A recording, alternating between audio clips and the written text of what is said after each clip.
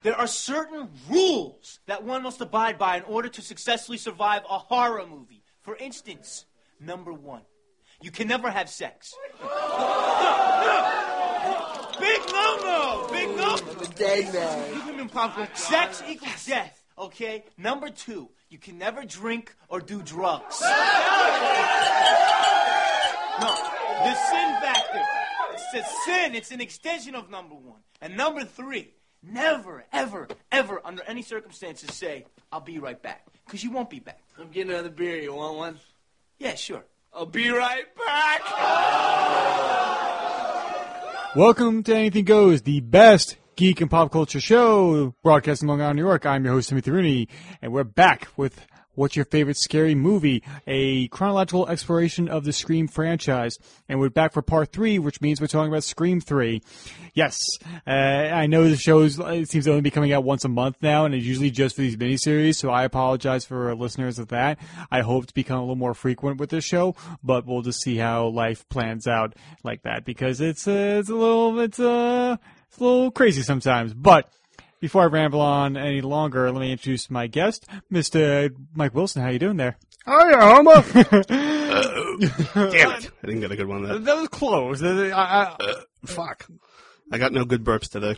It's coming out the other end, that's for sure. Oh, yeah. You're just full of hot air. Both of us are. Gee, thanks. Whenever I think of that, I just think of that really line from The Quick and the Dead. When he's trying to, I think he's killing Lance Hendrickson. He's like, and a bladder full of hot air, Gene Hackman, as he fills him with lead at one point. But, yeah. Like I said, we're talking about Scream 3, so let's jump into our review of it right now.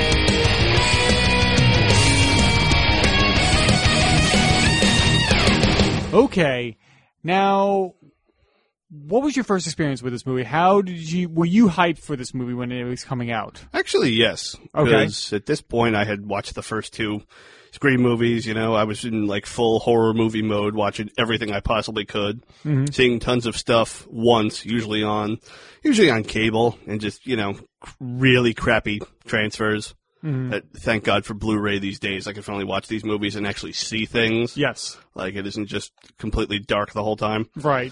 But Like Slaughter High. no, fucking Prom Night. That was the worst Oh, offender. Prom Night, yeah. The Prom Night. There we you go. I did it. Oh. I'm full of Dairy Queen right now. Yeah, exactly. But, yeah, no, I was definitely hype as hell for this. I went to go see this, I believe, opening night. Yeah, opening night. I was hanging out with a friend. I was still in high school. I was, 16 at the time? And my friend, he had a movie theater within walking distance. We used to just walk over to the shopping center it was in and, you know, hang out, do whatever. Just a place to loiter, you know? Of course. But when we wanted to go see a movie, we'd see a movie there. And they also had that awesome Lethal Enforcers arcade game. Oh, really? With the pink and the blue revolver guns. Right. And all the digitized bank robbers and whatnot. You gotta shoot them all. Like, there's gotta be like hundreds or thousands of bank robbers for this one heist, you know? Yeah, you would hope that the payoff is worth it. The way they end up getting like $37 by everything said. Seriously, by the time it's $37 with the amount of 37 cents. Shit, man. Not even enough to cover the tolls not even enough to cover to get the hell out of the country, because that's the only way you were able to get away from with all that money. Exactly. Imagine that heist. Just like you have this like auditorium. You have like the Joel Osteen auditorium filled with people you want to hire for this bank robbery, and they're literally all just there as muscle. That's it. It reminds me of that one mission in GTA San Andreas where CJ's in the bottom of Wuji's casino. They're trying to plan the casino robbery, and just random people coming in thinking that something else is going on here, and he has to tell them to F off because it's like, no, like this is not just an attraction going on here. It's a bank robbery planning heist. Please fuck off. Yeah. But anywho, I saw it there opening night. And, you know what? I was planning for about 2 months to interrupt you when you did the intro to now call this Welcome to Unpopular Opinion, the podcast, because I am actually a bigger fan of Scream 3 than I am of Scream 2. Scream 1 is still my all-time favorite of the whole series. That will not change. I feel it stands alone perfectly on its own or as a beginning chapter. But Scream 2 I wasn't too hot on, as you might have listened to last month. I don't think it's a bad movie. Let me get that out right now. I do not think it's a bad movie. I'm not big into a lot of the new characters. I feel like the killers are kind of weak. You know, Mickey in motivation, Mrs. Loomis in the ability to be a serial killer. That's not being sexist, but she is a middle-aged person who probably, if she was in sports in her life, it would have been decades earlier. And the older you get, you know, the less. This is not age shaming. This is not gender shaming. What the fuck are you looking at me like that I'm for? not looking at you. I'm just looking at you. You have this like quizzical, wide-eyed look, like, wow. I'm gonna. No one's going to like me after this. I like people digging ditches. I like watching people dig ditches. So that's what I'm doing right now. Watching you dig your own grave. I'm digging right a grave, yeah, because the internet. Thank you. No, but still, like, I don't buy Jackie from Roseanne as a serial killer. I get that, but like I'm pretty sure there's plenty of middle-aged marathon runners that could possibly be serial killers if they wanted to. There probably are some serial killers that run marathons. I buy her motivation. I buy the fact that she probably had Mickey do most of it. And at the end, you know, fought Sydney with pure rage because this is the person who killed her son. And the fact that a lot of these people were, her kill with Randy, because she admitted to getting knife happy there. She caught him completely by surprise. Right. I'm sorry, I don't. But unpopular opinion, the podcast. But for whatever reason, it never felt like a finality to me, you know? It felt like, and I think that was the intent as well, because even Kevin Williamson intended it to be just a part 2. Well, but also the simple fact that it's self-aware as a sequel. Its reveal of killers is like your typical sequel killers. Like, this has no real... It does and it doesn't have real bearing on the overarching case of everything, which is why I love the killer reveal in this one, because it's like, oh my god, we've gotten to the root of this. We've gotten to why this has all happened. It's the reveal of the killer is why these 3 movies have happened in the first place. I did not get that with Scream 2. Well, I like it because it addresses things that, like, copycats can happen. Oh, totally. And so that's why I enjoy it. Like, sure, it is a little hackneyed, and it's a little mismanaged when it comes to Scream 2, but I also really dig, especially in the 1990s, and there's so many widely publicized trials going on, and it makes sense why they would want to satirize it with Scream 2. That's why I understand Mickey's. I don't agree with it, obviously, but I understand where Mickey's coming from, motivation-wise. No, but I think we're going to agree to disagree on that when one. When it comes to this story, I feel the big reveal and motivation at the end has so much more gravity to it. Well, it's supposed to be, because it's the end of it's supposed to be the end of a... It works for me so much better than Scream 2. But you love finality. I really do. I love it when a story can be told and have an ending, you know. I don't know, maybe just because every year I'm that much closer to my own grave that I'm digging right now, you know. It'll be 35 this year. Woo! So I gotta remember to send in that AARP registration and pick out my tombstone. I have already picked that for you. You've already picked it out? Oh, thanks. Yeah. It's periwinkle blue. I like blue. Blue is my favorite color. So. Same here. But yes, did you, like, immediately, when you walked out of the first screening of this, did you immediately like it more than Scream 2? Yes, actually. And how did your friend take it? I don't remember. I don't really. I think he was satisfied. Okay. But, you know, there's a lot of things that this movie gets criticisms for, and many of them are, I don't want to say deserved, but they are slightly warranted.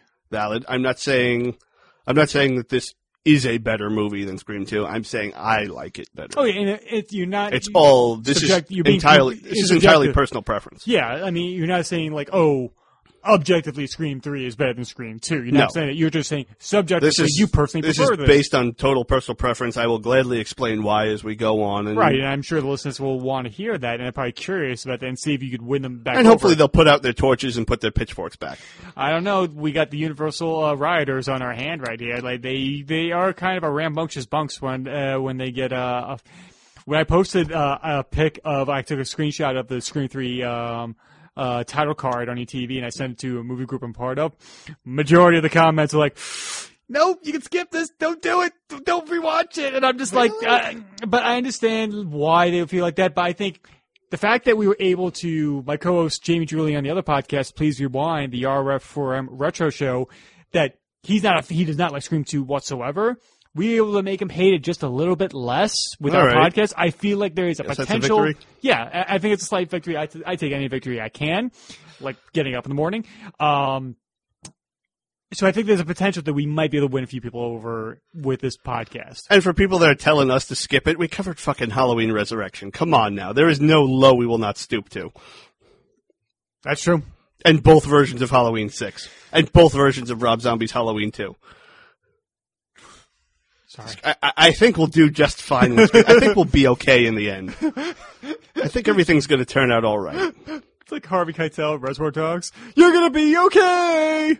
Say the goddamn words! But, is there anything else you want to say about your early screening of it? Did you immediately feel kind of like attacked amongst friends and everything who like horror movies because you enjoyed this more than Scream 2? No, because I didn't have many friends that liked horror movies. Okay. My step-siblings thought it was a cool movie. So okay.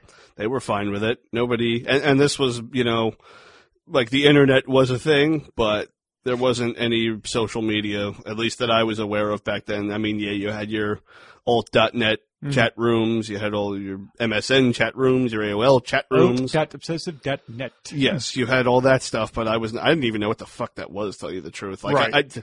That's why it took me like 10 years to understand the plot of the first Mission Impossible. Oh, okay. Because it was so dependent on the earliest form of the internet that, like, I'm just confused the whole freaking time. Mm-hmm.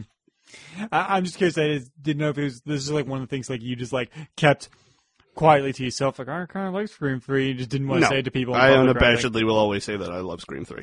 Okay. And you? My experience, I remember seeing the trailers for this, and I remember it was two very distinct moments in the trailer. One is when we see Liev Schreiber's Cottonberry walk down the hallway, and he seems to bring. We now know it's a fire poker up to him in a like defensive mode. Since like it was just like a CRTV, and it was kind of like not the greatest quality. I thought it was a sword at one point. I'm like, why does Cottonberry have a sword? Like, wow, this is really getting extreme. And then since I liked him so much in Scream 2, and I'm like, oh, I hope he's the hero again in this one. And another moment is that when.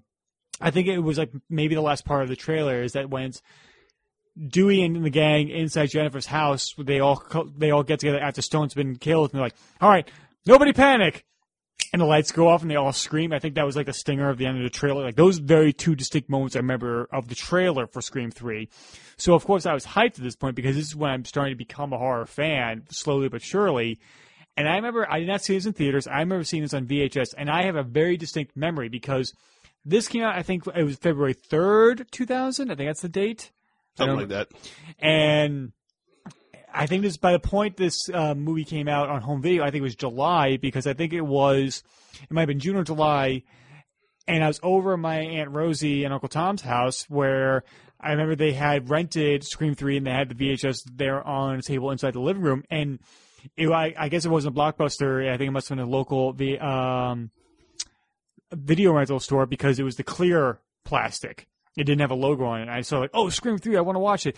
And I think they end up playing cards and then I end up just isolating myself watching this in the living room by myself and everything. And then that's the first memory I had from it. And I'm like, oh, this is cool. I didn't have that huge of a barometer of enjoying it. I don't think I did enjoy the ending, like the very last scene, like the epilogue to the movie. I did enjoy that. But my overall thoughts, like, okay, that's the ending, and I could kind of move on from that. And I think at that point, I was also getting into starting my fandom for comic book movies because X-Men came out that summer of 2000, and that's when like I I started. still think that X-Men came out in 1999, and I don't know why. Why do Something you? in my head still thinks that it came out in summer of 99, not summer of 2000. But I don't know. I don't know why. I know some people think like a lot of people mix up thinking Batman and Robin came out in 99. Like no, that came out in 97. 97. And the same year, The Blade came out. So, like, we had two diametrically opposed kind of comic book movies coming out that year. And yeah, I have very distinct memories seeing the very early Marvel movies in theaters, but maybe I'll get to that another day. And so I'm like, okay. And I remember this one I would rent from the library, I think, the least. I think 1 week I did end up taking all three out and watching them again. I think that might have been like 5 or 6 years later. I remember my stepbrother got a bootleg VHS. Really? Yeah, so we had that around the house.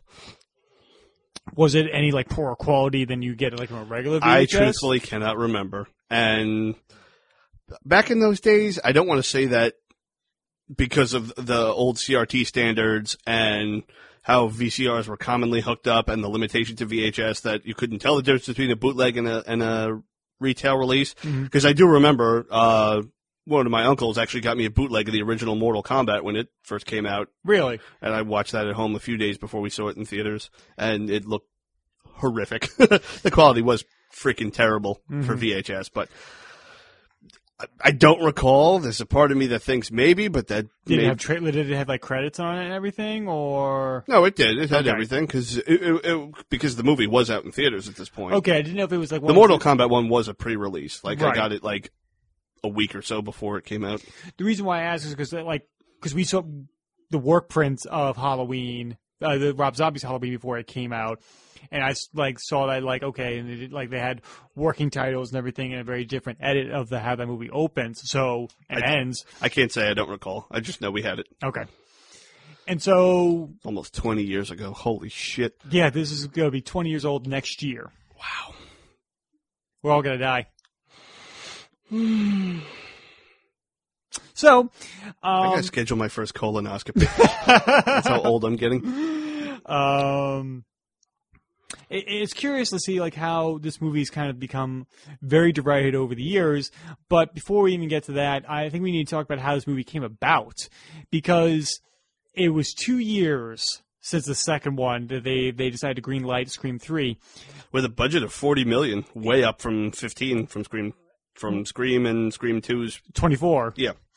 And it was the initial treatment they went to Kevin Williamson, who was very busy at this time because he was to direct his first feature film, Teaching Mrs. Tingle, as well as I Know What You Did Last Summer was a huge hit, and he was starting his new TV series, one of them being Dawson's Creek. So needless to say, he was very busy at this point, so he only had a 20 to 30 page draft written of it based upon his 5-page outline that he had at the end of Scream Years 1. ago. Yep. And one of them, the idea was that it was a fandom of the Stab movies. The idea was that it was going to be kind of at one point, the Ghostface kills a bunch of people in a room and they all get up and clap and everything. And there's an alternate opening where Sidney is attacked by Ghostface at one point at the very beginning and she shoots him, only to find out it's a prank. That's one rumor of how the movie is going to open. And while this time here, Columbine happened. Yes, the production of this movie, the brakes were slammed on as hard as possible because of the Columbine massacre Columbine High School massacre in 1999. Yeah. Which everything was being looked at. Movies, video games, music. Because when shit like this happens, the first thing you do is always blame popular media. Right. You don't look at the people themselves, Or the their home life, environment, or- their background, Their where they mental came health. from, their mental health. You never fucking look at that shit. You always blame what's popular, you know. And of course it's not escapism. It's really causing people to. I'm not saying it never has. I'm not saying movies, video games, music has never influenced someone. But I think there's got to be something there already for it to begin growing from.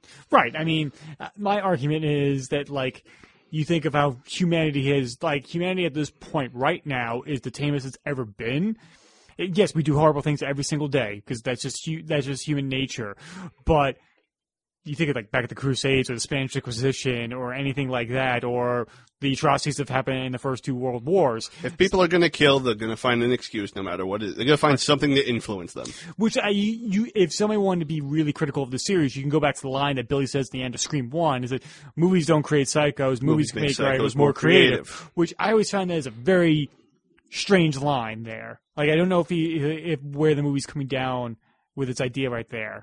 Well, I mean, the studio decided to move forward with it, but they wanted, more emphasis on the, I guess there is a degree of, black humor in this. Oh, yeah. Dark humor, morbid humor. Yeah. Satiric humor. Through all three of them. They wanted way more of that and scale back on the violence. And even at one point, they wanted no blood or on-screen violence, but Wes Craven said, no, if you're not going to have the violence, then call it something other than Scream. Yeah, there'd be no point to do it. Yep. And so a lot of it, like, and another thing I was talking about availability here is that we have Courtney Cox and David Arquette, I think, were signed on for all, like, 3 movies. Neve Campbell was not. And so they had to renegotiate a contract for her. But she was shooting Drowning Mona at this time. She was also still, was she still on Party of 5? I think so. That end. I'm not sure when that show ended. But, so she only had 20 days of availability to shoot this movie. So the central character of this movie is heavily reduced story-wise. Now, here's why I don't have a problem with that. I think it goes really well with the idea that Sydney, after these 2 experiences, she has completely isolated herself from the world. Well, story-wise, it makes sense. We have seen it. We saw it in Scream 2, how she was pulling away from everybody, how she wasn't letting everyone in. But then when it came to life again, it happened, and it, took her friends' lives, her boyfriend, who totally was innocent in the end's life, she just decided to cut off all fucking contact. Right. And I understand why she would have a reduced role in the beginning. But by the end, she definitely does, make a full comeback. At the same time, when she does come back, towards the middle to end, yeah, we know that this killer is looking for her from the very start. So it's natural that the police are going to want to, hide her away. It kind of reminds me of the argument with Halloween 2 of how we kept our main character hospitalized and bedridden for most of the movie. Yeah, but at the same time, you have this other person who I would say Dr. Loomis is heavily on par as a main character, maybe not the main character, that he could handle the load. He's more of a main character than Laurie in the second one. Well, that's my point. Yeah. That's my point. Dr. Loomis then takes over as the main character out of the strength of him. Dewey and Gale have been here all along. They are very important, and now they take over because this is happening again, and they are directly involved with the police this time. Instead of just, showing up and the police accept their help, the police look for them for their help, which we will, elaborate on as we get into the plot. And they kind of take that over. I'm fine with that. Yeah. I just feel Change is okay, people. I just feel like everybody's screaming Dewey's name to save. Everybody wants him to save them throughout the course of the movie is a bit tiresome.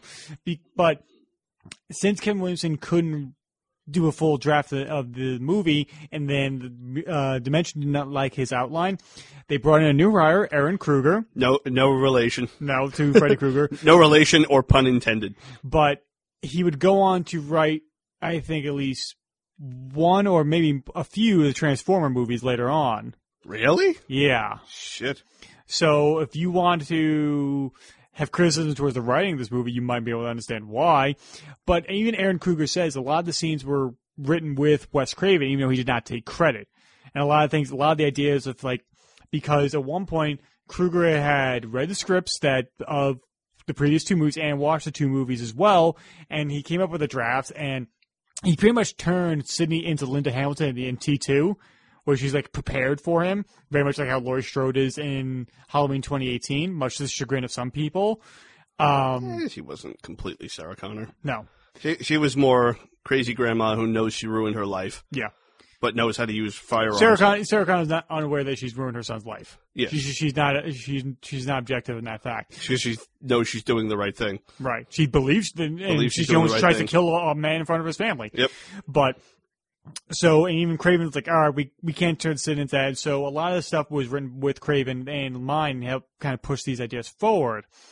And so, is there any other pre-production stuff I'm missing right now before we get into it? Well, when Aaron Kruger came in, the Columbine Massacre was a big thing. They decided to really move the setting away from Woodsboro to Hollywood itself, believing the characters should be moving to bigger places from high school to college to the big city of Hollywood, Which... But behind the scenes, it was really mandated, considering there was a film containing violent acts of murder in and around the small town of Woodsboro. Yeah. Much similar to the small town of Littleton. Yeah. So, they wanted to get it as far away from any relations, even in the slightest bit, just to get whatever negative criticism or links to that as far away from them as possible. Right. I mean, which makes sense. The only problem is that Woodsboro is kind of a small town and a college, and Windsor College, it's a fake college, but it's a shot on a real college campus, that as an audience member, you can drop yourself in. Setting this movie in Hollywood does have a degree of separation for a large portion of the audience, because you can't really identify, because you never lived in Hollywood, you never worked in Hollywood, and there's a lot of in-jokes about movie making, especially in this one. There's movie-making jokes throughout all three of them, but they're prevalent in this movie. Also, in the 2009 interview, Matthew Lillard, who played Stu, said he was contacted to reprise his role in Scream 3 as the primary antagonist, having survived his death, orchestrating new ghost face attacks from prison on high school students and targeting Sydney. But they decided to avoid that, mostly because they didn't want some high school murderer, being in this movie. That was one of the ideas that Kevin Williamson had as part of his Scream 3 script, and which he kind of later opted to use for his TV show The Following, the Kevin Bacon show, where there's a serial killer in prison, and his followers are on the outside perpetrating crimes in his fashion. And there's also a little bit that's kind of sprinkled in Scream 4, which we'll get to next time. But yes, I mean, just for pre-production, that's the bulk of it. Principal photography began on July 6, 1999, went for about 12 weeks, ending in late September. Took place largely in areas of San Fernando Valley, MacArthur Park, Beverly Hills, Hollywood Hills, and Silver Lake. Sydney's house, though, since she's very isolated, they went out into Topanga Canyon for her house, her very secluded house. Yeah, it's the end of it was the end of a very long road, and it's very secluded, specifically for the purposes of that. And if I'm trying to think of Topanga Canyon, where the hell, I'm trying to think, was that the LaBianca murders or the Tate murders of the Manson family? I think it happens in Topanga Canyon. My true crime knowledge is failing me right now. Yeah. But yes, made in 12 weeks, budget of $40 million. Do you feel like it's a bit short, 12 weeks for... Truthfully, no, because as we've said, I am very satisfied with the end process. Like I said, it's not perfect. And there's I will point out plenty of mistakes, plenty of things I don't like. Right. Plenty of gaga, but I do feel that the overall everything where we get at the end outweighs the negatives. There's nothing in the film that just sits there like the devil on my shoulder poking me in the neck with a pitchfork that I can't just ignore. Right. Nothing like that. And there is a lot of alternative stuff that we'll get to at the very end. Yes. But the movie opens up and with the Hollywood sign showing how different this movie's going to be with... We're going to be set in Hollywood, California, and of course, it's not a Hollywood, California movie if we don't have a traffic jam. Well, this opening was filmed in Hollywood Boulevard, and due to reshoots, they had trouble securing it again. Yeah, this is I think right now the con's on the 101 right here. I believe so. I think the initial chase goes down Hollywood Boulevard, and they had to splice the rest of the movie in together, but. Right now, we have with Con opening up here. We've got the helicopter Arnie Pie in the sky from The Simpsons telling you about a big traffic jam, which stuck in it is good old Cotton Weary. Now, here's the thing: Liev Schreiber returning from Screams 1 and 2. Now, we've seen two movies at this point here where we have an opening. Well, the first characters we see, we know they're going to die. Did you know that Cotton was going to die here? I don't know. Maybe there was a part of me that had a very subconscious feeling that he was going to die. Yeah. Because I didn't think of it the same way you did. Mm-hmm. I kind of just go into it and just roll with whatever happens. Right. I might have thought that to myself based on this whole opening setup. At the same time, I think to myself, Cotton, he's kind of important. A big deal. Yeah. I wouldn't say important, but a big deal to the Scream series. Cotton has gone on in the, following years. Again, Tim and I are still not 100% sure of the chronology of this. It has been made pretty unclear. I'm still going with the opinion that each one takes place the year it was released. Right. If that's the only way you can make the math that's expounded upon at the end of the movie. Work. Yes. So I'm assuming this took place in 2000. Scream 2 was 1997. So I am under the opinion that this took place 3 years later. Since then, Cotton has gone on his fame from the ending of Scream 2 being the hero. He's gone on to host his own TV talk show. 100% Cotton. Yeah. Which I bet you it took exactly a microsecond to fucking come up with that title. I would have come up with that title. You would have come with it, but you would have done it as a pun. Someone actually seriously thought of this as a title. My puns are serious.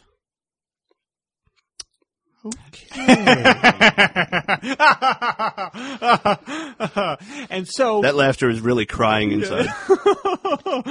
what? No. But you ever see that Simpsons episode when I forget which one it was, but when Krusty's like bouncing between emotions, laughter, and sadness? Is that when his father comes into the picture right there, the rabbi? I don't know exactly, but I just remember like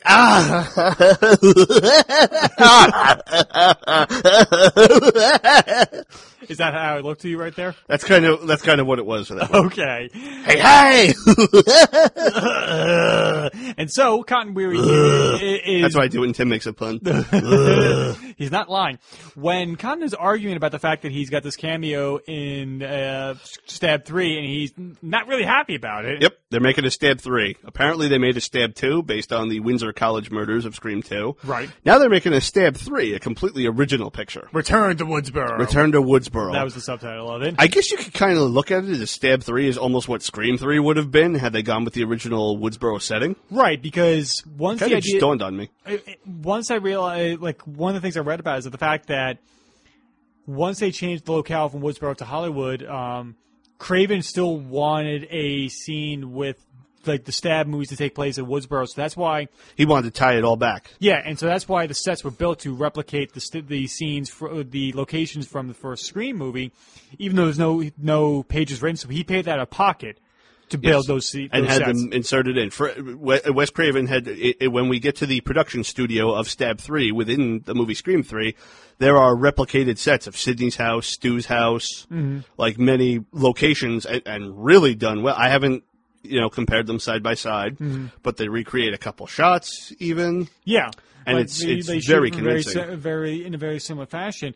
But while Khan is arguing about this, He's arguing with his agent, I believe. Yeah, he on the cell phone. He got his second cell phone rings. He's on His car phone, I his think. car phone, and then he gets a call from a mysterious woman here. Believing they have the wrong number, but she recognizes his voice, and she's kind of almost like turned on by it. And then when she finds out that it really is him, Right, you it know, really like, is oh my God, Cotton I'm all Weary. starstruck. So he decides, I guess he just decides to put the kibosh on talking to his agent for the night because he seemed pretty pissed off. Yeah. And instead he just chooses to continue taking this call. Right. But it doesn't take long until it goes a little off the rails because it goes from flirting to saying, like, I know that you have a girlfriend. And it's like, what makes you think I have a girlfriend? Because I'm standing outside her door right now. And that's when the voice immediately changes to Mr. Roger L. Jackson, who has returned as Ghostface. Now, then we cut to footage of Christine, Cotton's girlfriend, in the shower here. Now, In that first-person Michael Myers perspective. yeah, you know, point of view shot. Now, how does Scream 2 open? in the movie theater with Right. Maureen Evans and whatever. Phil Stevens? Omar Epps and Jada Pinkett Smith. And what are they watching? They're watching Stab. Right, and how does that movie open? How does Stab open? It opens with a recreation of Casey Becker's murder, except she took a shower And you know how and like, left people, popcorn on the fucking oven while taking a shower. And you know how like people thought it was like schlocky and stupid, and we even made fun of the fact that like we have a slash movie open up with somebody in the shower. Oh, now we have someone's slasher movie open up in the shower. It just goes to show you the quality of writing between Scream 3 and Scream 3 is like it just shows that Aaron Kruger did not understand the series from the jump. Yeah. There were multiple times in the rewatch we did here before we started recording here that I just verbally had this sighed and disgust and don't no, like I couldn't articulate myself like how frustrated I was with here. And then this is when the person on the phone with Cotton says like, hey, He wants to play a little game. yeah, just tell me where Sidney Prescott is and I'll leave you two alone. And he just in Cotton's like, no, you touch her and I will fucking kill you if you do that. Yep, he says you've got one chance, Cotton. You've got connections. You got one chance. Tell me where Sydney is, or she dies. And Cotton, of course, being the fucking dumbass he is, he threatens Yeah. instead of telling the info. Would he even know? Does he get to loot? I don't know. Would he know? Would he and Sid keep in contact? Probably not. He would probably say, "Hold on a sec, I got to look this up." Yeah. Like, I don't think it's something he'd know off the top of his fucking head. Right, and so then Cotton goes speeding through. Ghostface Hollywood. hangs up, Yeah. desperately trying to call Christine, but she's not picking up. Yeah, because we find out the phone line's cut, and he goes barreling down in his SUV downtown Hollywood. Yep, Cotton is driving erratically. I'm surprised he passed no cops on the way. Surprisingly, and Christine, played by Kelly Rutherford, is. I remember she was gorgeous in this fucking movie. yes, Like, and it makes sense. Like as like a studio said, like they want her to be scantily clad in this movie to play towards the audience here, and the phone lines are all busy at the police department, which is not a good sign. yeah, Cotton can't get in touch with anyone, so he's driving on the wrong fucking side of the road, even. Like, Yeah, and so Christine is like, it seems to be getting ready, like, I guess, I don't know, for dinner or for bed or something like that, and that's when she's interrupted by the scariest sound of all, the Creed. sound of Creed playing in the background. "What if I'm warmer now under my rock?" I think my brain is bleeding from Tim's impression. 'Cause if Creed wasn't bad enough, Tim singing Creed is worse. That will be your eulogy at your funeral, me singing Creed. But yes, Creed was a heavy part of this soundtrack, heavily marketed. There's a music video of this. The full music video for the song "What If." There's a poster in the recreation of Sydney's fucking bedroom. Even though it wasn't there in the first one. Even though it wasn't there in the first one, it's product placement out the fucking ass. But Christine is, spooked as hell right now, walking around her house. She gets around to the front door, hears the sound of it open, and we hear Cotton's voice. And we're like, oh, I guess he got home. Yep, he's all concerned. Everything seems to be cool. Yep, everything seems to be cool. But everything, as it turns out, is not all right, because out pops Ghostface. Yeah, and you're like, wait, how did Ghostface do that? How did he talk like Cotton and everything? And he gives chase to Christine, who locks herself into Cotton's office here. Yep. And we still hear Cotton's voice on the other side of the door. So wait, is Cotton a killer? He's apologizing. He said, "Oh, sorry, it's part of the game. I want to take the game to the next level." And she's like, her is speaking for the audience here, like, what kind of game? And it's like, oh, it's the game I rip your insides out. Now open the fucking door, Christine! Yeah, like he's stabbing through the door, but to the audience's confusion, Cotton pulls up. Right, and I love the exterior for the apartment here. It's called the Harper House, and I recently just saw it in The Last Boy Scout. It's Halle Berry's apartment in that movie, and I'm like, holy shit! Like, I know that. That's the Cotton's apartment. Now this we will talk about deleted scenes at the end, but this opening was reshot several times. Yeah, there were multiple iterations of how the opening of this movie plays out, And eventually they weren't able to get this house anymore, so they had to recreate it as a set. yeah. And Now- I don't think it looks that bad. I don't think, if you didn't know that, would you question? I was just about to say no, Yeah. not at all. I would not have fucking believed it. Right. But as Cotton's inspecting the house, ironically, his show is playing. And it's a clip about road rage and crazy drivers. Dramatic irony right now. Yeah. And I think on the commentary track, Wes Craven says, like, this is like the first time they used green screening on a TV to, like, digitally insert video footage playing back. And so, and then this is when we find out that Khan's not brandishing a samurai sword, but a fire poker. Yep, fire poker. He takes his jacket off, which, did he do that? And we'll talk about it at the end with the deleted scenes. But he gets to the office door, sees the stab marks through it. And here's shuffling going on inside, so he ends up deciding to kick in the door.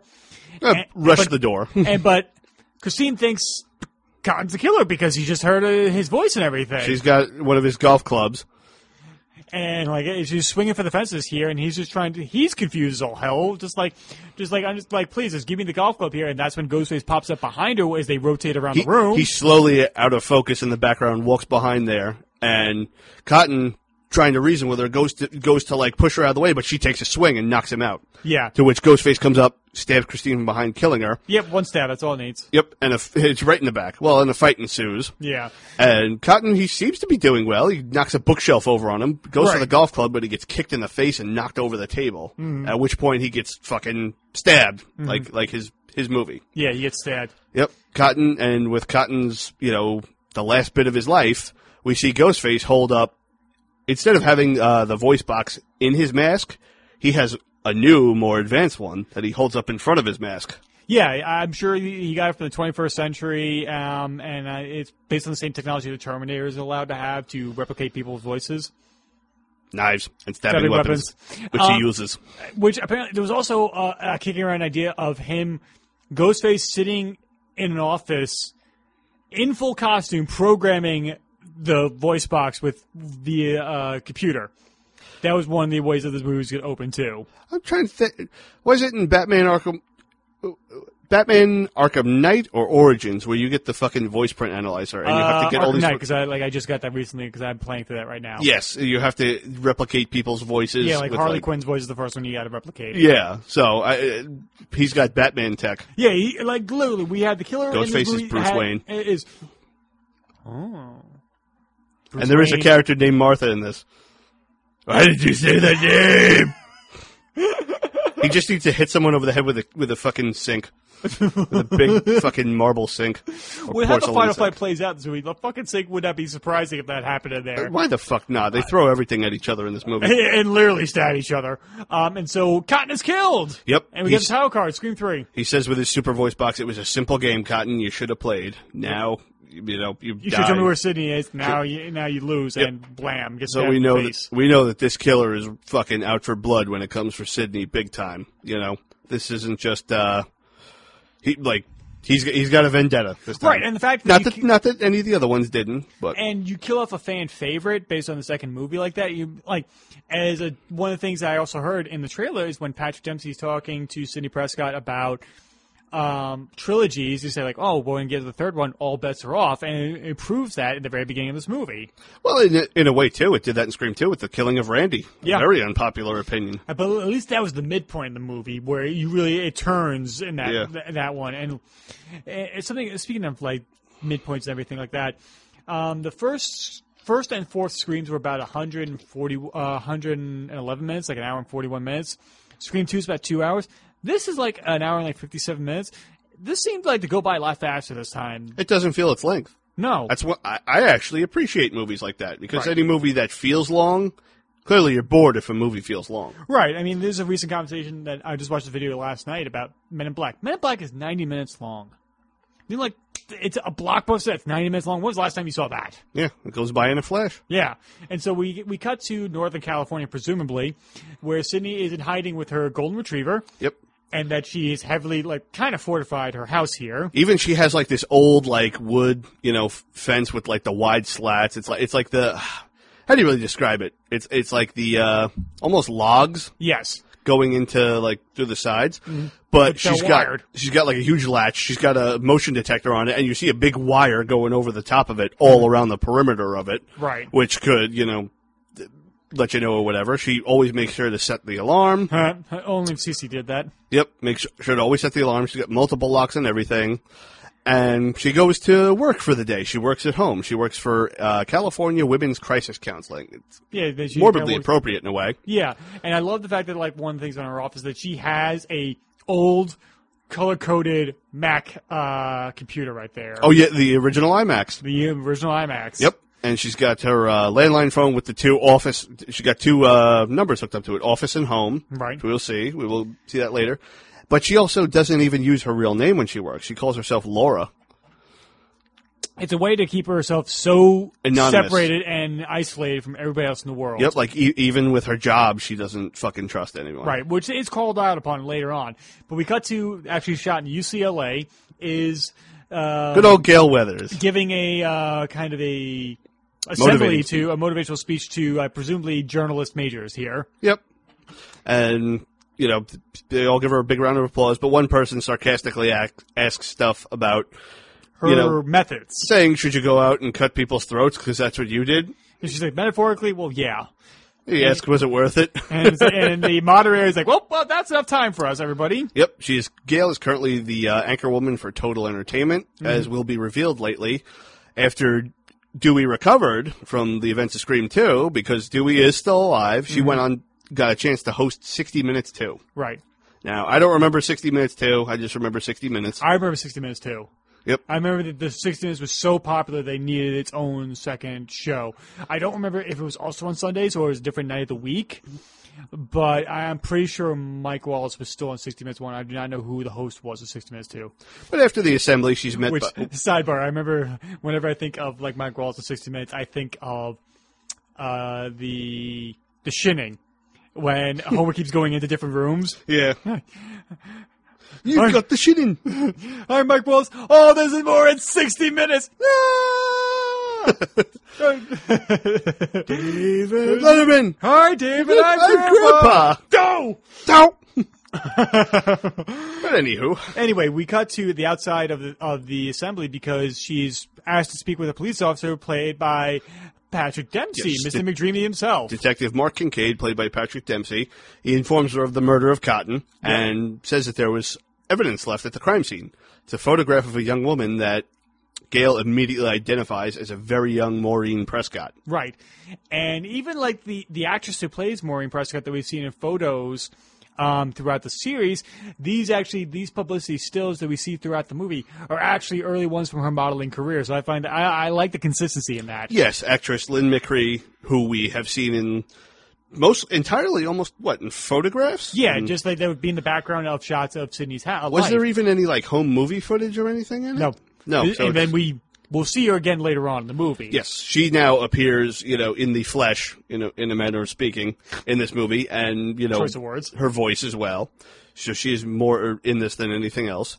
But back at Sydney's house, Sydney is singing on the news Literally report. back at the ranch. Back at the ranch, Sydney's singing a news report about Cotton's murders. And just immediately you could see the look on her face like it's fucking starting again. Like she thought she could isolate herself from the world. But as it turns out, she looks like she's about to fucking break down. Right. And apparently on the commentary, like she's feeding her dog at that point, and she got the bag of dog food in her hand. And apparently in an earlier cut, she drops the bag and it falls over, and her dog just comes in just munching down on all the food that's just like now on the floor now. Just like have a little bit of comedic moment in this kind of tense scene here. And this is a joke you made before we started recording here. It's like you almost like said, if this is happening in chronological, like year after year after year, you think Sydney would probably set her watch to an event that's going to be happening like this in her life. She's got like her fucking calendar ready, She's probably like figured out mathematically the amount of time in her head, that like, okay, she has all the X's on the calendar of when the next one will strike. Right. But then if this is happening 3 years later, it doesn't ever actually fucking come. So she dodges a bullet for 1 year and the second year. And then on the third, oh fuck. Yeah. And it's the same thing I said to you off mic is that like I'm pretty sure it's Arrow season 3 where they're trying to convince the police chief like, hey, there's a threat coming to the city. It's like, oh, the city's under attack. It must be May because of course the May you have the big climactic season finale of that show, and then within Scream 3 we cut back to Sunrise Studios, which is the fictitious studio that's been producing all the stab movies in the universe of the Scream movies. Yep. The press is all around it, just like they were at the schools in the first ones, but security is incredibly tight, and they ain't letting anyone in. And even like they had people like literally security is like guarding every entrance possible here. And then we're introduced to a collection of horror icons in this scene here. Because we have Roman Bridger, the director of Stab 3, played by Seth Worley. Scott Foley. Why did I say Seth Worley? Seth Worley. Who the Who the fuck is Seth Worley? Seth Worley. I have no idea where that name came from.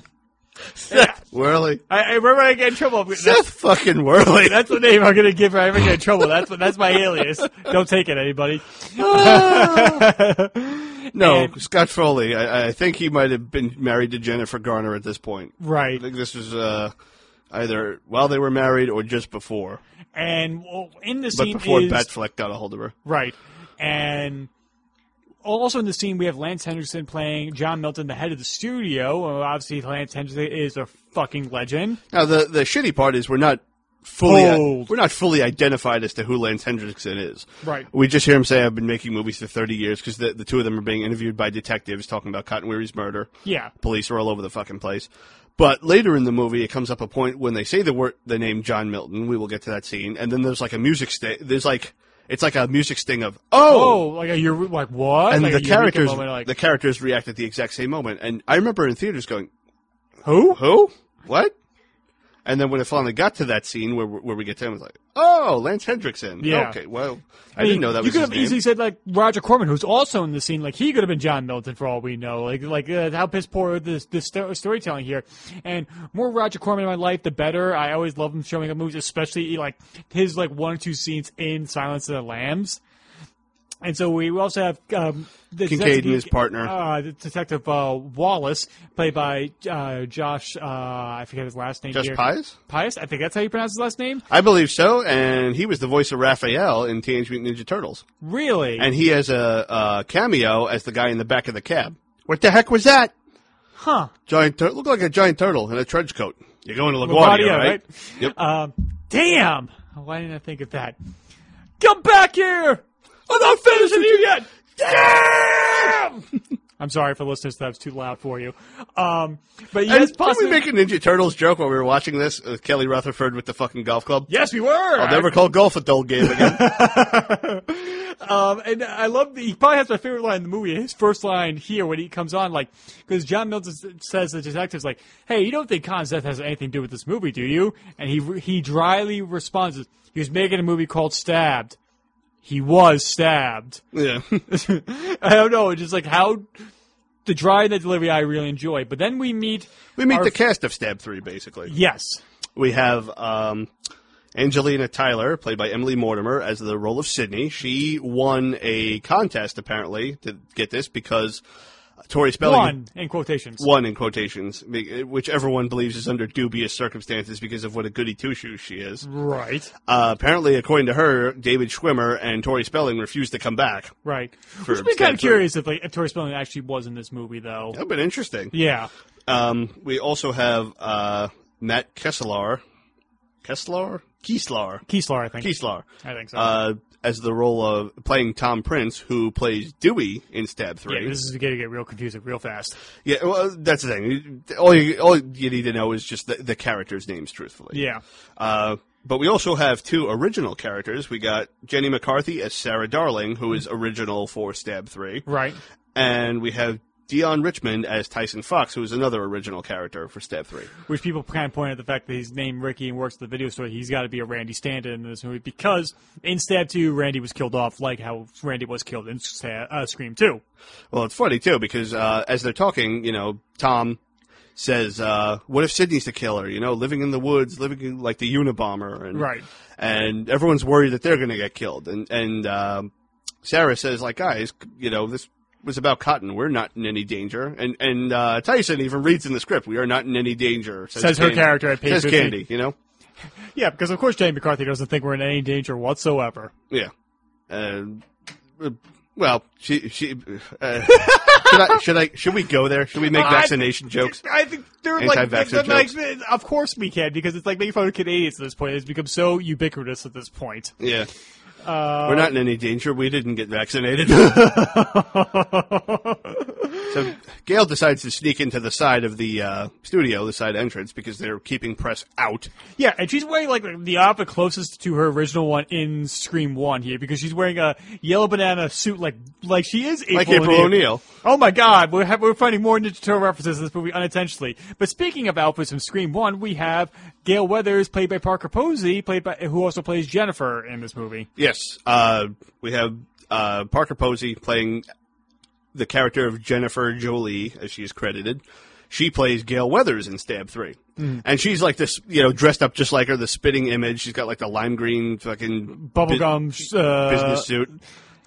And she's got her hair done the exact same way here. And she's the only one in the character that's played Gale in all 3 movies at this point. Yes, and she's apparently a super fan. She's called her multiple times. Much to the chagrin of Gale, who doesn't want to have anything to do with her here. Yep. She's pursued by her bodyguard, Steve Stone. Steven Stone, played by Patrick Warburton. Which, I was reading the IMDb trivia here. They like one of the ideas was they wanted Stone Cold Steve Austin to play Steven Stone. I don't know how real that is. I would not want to have seen Steve Austin get killed. I'm over a kid with my stuff! He just gives a stunner to the fucking Ghostface. Knife in back and all. Pours beer on him. One killer. What? Two killers. What? Stop a mud hole in your eyes, drink some beers.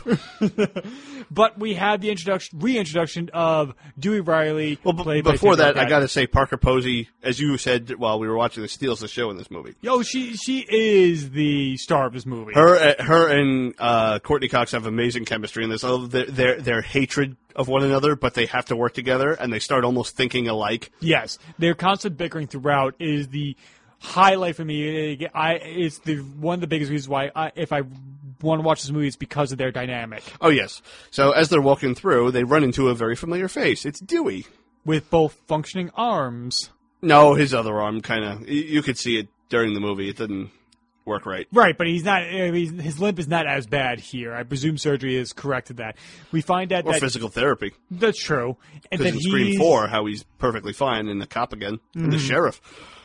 He's the sheriff of that town. And that the reason why Dewey's here is because he's the technical advisor on this movie, but he actually does have an ulterior motive, which we'll get into later here.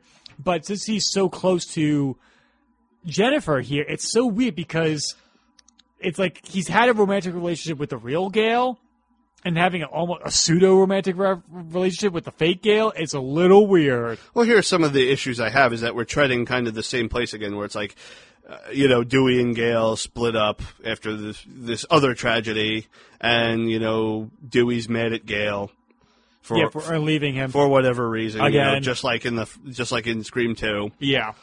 But Gale eventually is found out. She's spotted by John Milton there, who has her kicked out of the fucking studio. Yeah, and the only reason we know his name is Milton at this point is because we have somebody off screen. A security guard says, line. "Yes, Mr. Milton, 80 yard." Yeah, and so Gale's kicked out of this set here, and she's on the exit just as a studio tour for patrons is going on, and among those patrons, interestingly enough, is actually Jay and Silent Bob, Jason Mewes and Kevin Smith, fully in character.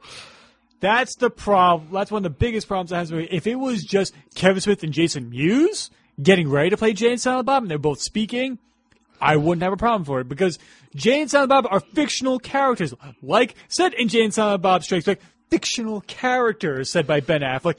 Having fictional characters in your movie that's supposed to be taking place that movies have existed breaks the concept of this universe. It's bullshit!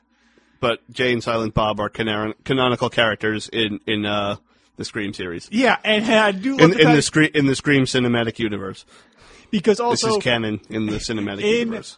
In Jay and Silent Bob Strike Back, we have Scream 4 being shot, and we have Sharon Doherty be attacked by Ghostface. We find out it is the chimpanzee from that they were looking for the entire time. Mm-hmm. And it has one of my favorite line deliveries from Wes Craven. I'll talk about his other cameo here in Scream 3, is that Sharon Doherty goes to complain to Wes. She's like, look, a monkey... This is getting ridiculous. Hey, people really love the test audiences love orangutans.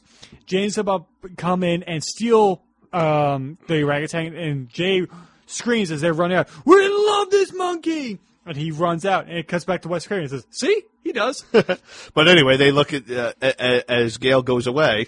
As she's walking away, Jay looks at Silent Bob and says, "Holy shit, Silent Bob, it's that TV fucking news reporter, Connie fucking John. Hey, Connie, how's Maury?" And she just flips him off. And walks away. In the background, you see Wes Craven as a video camera studio patron right there on the tour. And I think maybe Peter Deming's also in there with them, the cinematographer of this. I think he's amongst them. I think he's eating popcorn. Much like he's the popcorn attendee in Scream 2. Okay. But anywho, back at Sid's house, her father's come to visit, played by the same actor from, I forget his name. Yeah, so do from I. Scream 1. And so they're having the conversation here where he's worried of the fact that she's isolating herself so much and the fact that content is going on here. I don't know if he always brings her groceries, or it's just like, hey, this gives me a reason to come see you and talk to me, like, hey, you're not doing good things to your mental health here. That people the only people you talk to don't even know your real name. You know, it's saying this as if you don't exist. And she says, you know, it's the idea. Psychos can't kill what they can't find. Right, and that's how she looks like she's trying to convince herself that. She's like, even as she knows that this charade is not going to last forever. It's a bad idea. Right. But at the same time, you know, I'm You kind of understand it. It's not like it's completely ludicrous at this point here. Well, anywho, after her father leaves, you know, she's taking a nap on the couch. And probably one of the fucking creepiest scenes in the whole movie. I think happens. this is the creepiest scene in the movie. I agree with you completely.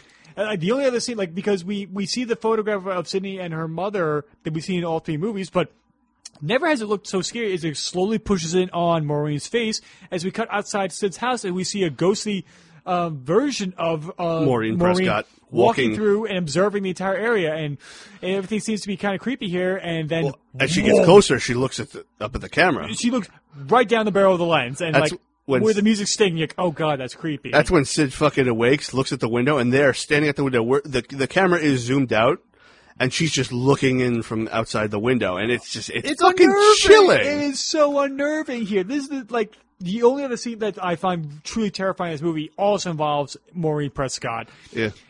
And so she's like, Sid, like, you're poison. That's what you are here. Just like me. Everything you touch dies. And she's like clawing at like the window, and there's like blood all over her fingers, as if she crawled out of a fucking coffin, like clawed her way through it, like fucking Jason Todd in what the hell was Death it? in the Family. Well, the story of how he came back to life. Under the Red Hood. Yeah. Well, whatever issue that was. Yeah, I forget. Was that Detective or Batman? I think it was a special issue. Right. I think it was a miniseries there. Oh, sidebar right there. I have the big giant volumes of Nightfall. I'm in the middle. I'm on the 3rd one right now. But I realized, like, we don't find out anything of the recuperation of Bruce Wayne at this point. And I looked at the individual, like, the smaller trades of it while I was at the comic book store earlier today. And one of them it's just Bruce Wayne at the point of, like, it's the other half of Night Quest? Yeah, I'm just Really? like, and I'm like, God damn it! I wish I was really contemplating to read that because I'm in the middle of the Nightfall. That I'm reading right now. It's like he's training with Lady Shiva to get back his strength and everything. Really? That's not on there? No, not in the big trade, not in the gigantic trade. Like even like Because I have the fucking... you have the thinner ones, don't you? I have the smaller one of Night's End. I have the original 2 trades from like 1993 There's of 2 Nightfall. for Nightfall, 2 for Night's End or Night's Quest, and then 2 for Night's End. Well, I don't think originally they released Night Quest. Really? I think that the one you have is the first like release of Night Quest. Mm. But I know when they finally released Night's End, I think that... No, I have the second printing of Night's End from late 90s, early 2000s. Okay. Because that was part of a 3-part re-release of the first 2 parts of Nightfall. Okay. And that one didn't contain Prodigal. Prodigal was released on its own, went out of print, and now the newest one that you have has Prodigal. Has Prodigal. Yeah. Because I remember they released the first 2 Nightfalls as one. Mm-hmm. They did this around Dark Knight Rises. That makes sense. Yeah. Anyway, Scream 3, like, Sidney approaches the window to see what's going on, and that's when Ghostface pops up and punches his way through the window. Because her mother, as she was crawled beneath the view of the window, and Sidney went to check. And if you listen real closely and you turn the subtitles, you hear her mumbling, "Look what they did to me, Sid." Huh. Yeah. And it's her crying and seeing, I guess it's like a memory of what happened to her when she was in Hollywood right there. It's like, it's plain to see for what plays out later on. We didn't get to the Hollywood part yet. Yeah. I know. We'll get to that. Yeah. Anyway, Sid gets close to the window, and Ghostface pops up, breaks through the window, and she goes flying back onto the couch. Realizing it's just a dream. Realizing it was just a dream. She never actually got off the couch. She woke up. Who would have thunk that Wes Craven like had a fake out with us for a dream that scared us? Yeah. And so we return to Sunrise Studios, where Jenny McCarthy is here on the weekend. We find out later on. Not to get vaccinated. And she's supposed to meet Roman, the director, to go over some scenes with him. Yes, Roman has contacted her to do another reading. The studio's freaking empty, though, except Tyson and one of the special effects guys are there doing some makeup tests. But other than that, everyone's left. It looks like they're about to leave. Security's locking up. Mm-hmm. She's in his office looking at his music video award when she's startled. By the phone call, and she drops and cracks the head off of it. Yeah, the fucking head of the little statue comes off. And so she tries to repair it by putting the head back on with Scotch tape. Piece of Scotch tape. What the is this, fuck? Dumb and Dumber? Trying to put the bird's head back on the body? I'd go to the SFX studio you just walk past, look for some fucking industrial glue. Or get them to repair it. I'm Get sure them to they fix it. I'm sure they'd be able to whip that up really fast if they needed to. Yeah. And so the conversation goes on as they decide to read through the scenes here. Roman tells her he's going to be late. Yeah. And the fact that, like, she's just like, why am I even doing this? I'm Candy. I die second. I'm only in 2 scenes. Why am I even bother doing this? My boyfriend just died. Why am I in the shower? You Right. know? And she's like, this whole shower scene's played off. Vertigo, hello. Yeah.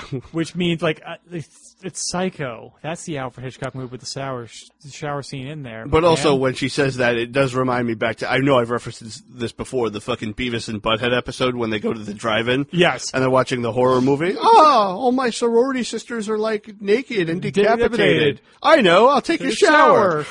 And it's obviously, like, they're in on the joke here, but, like, they're going through the lines of the script here, and then Roman says, like, you know what my favorite name is? It's Sarah. And Sarah Darling says, like, that's not In the line. script?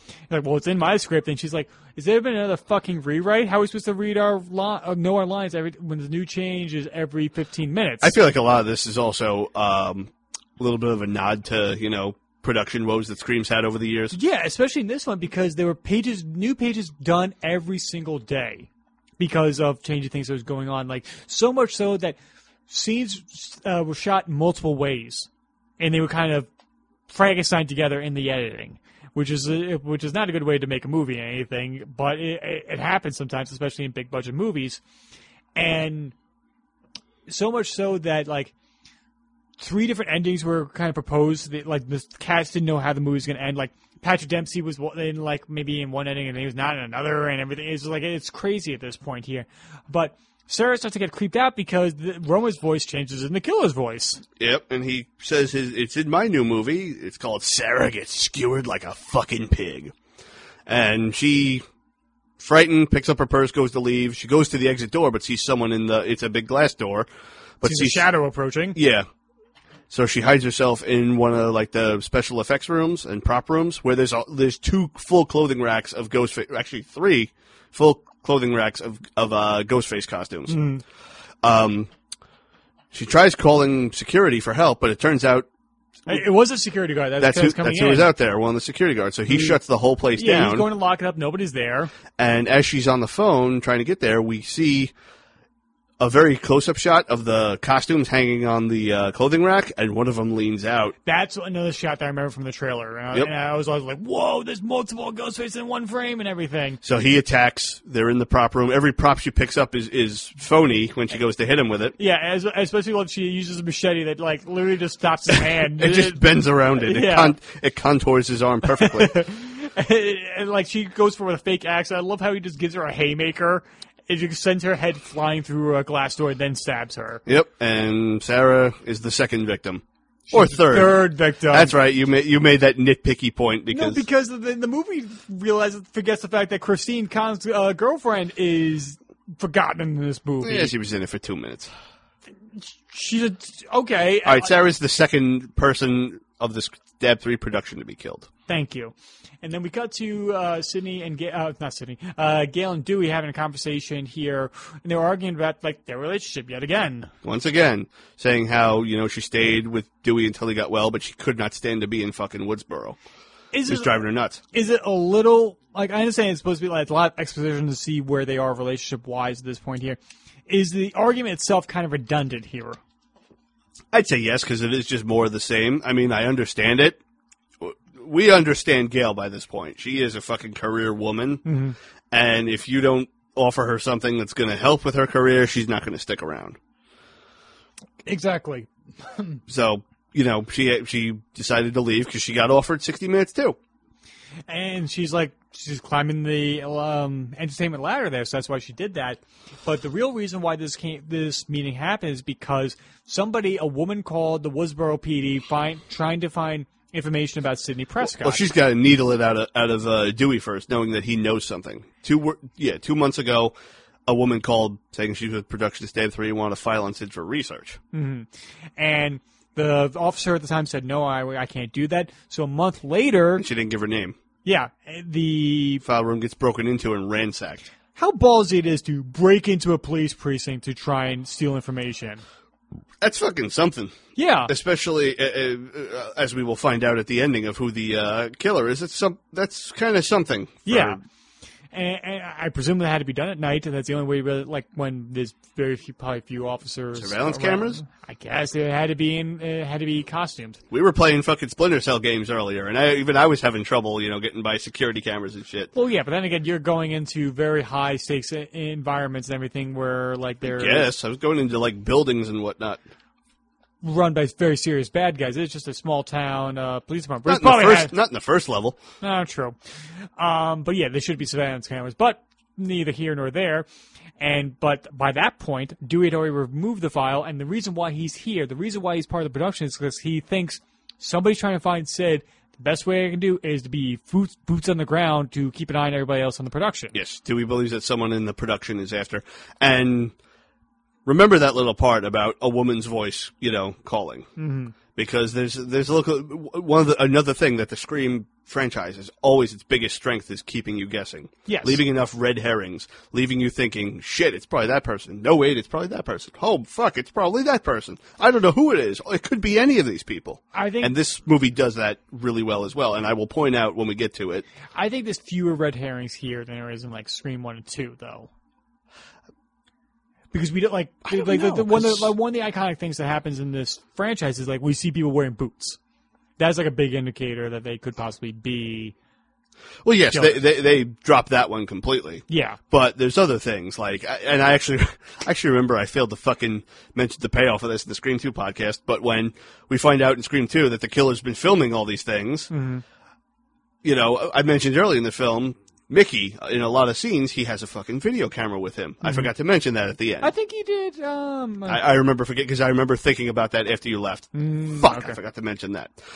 But you don't succeed. Well, that's an example of moving away from the whole black boot thing because black boots, it's fucking incidental. You know how many people wear black boots every day?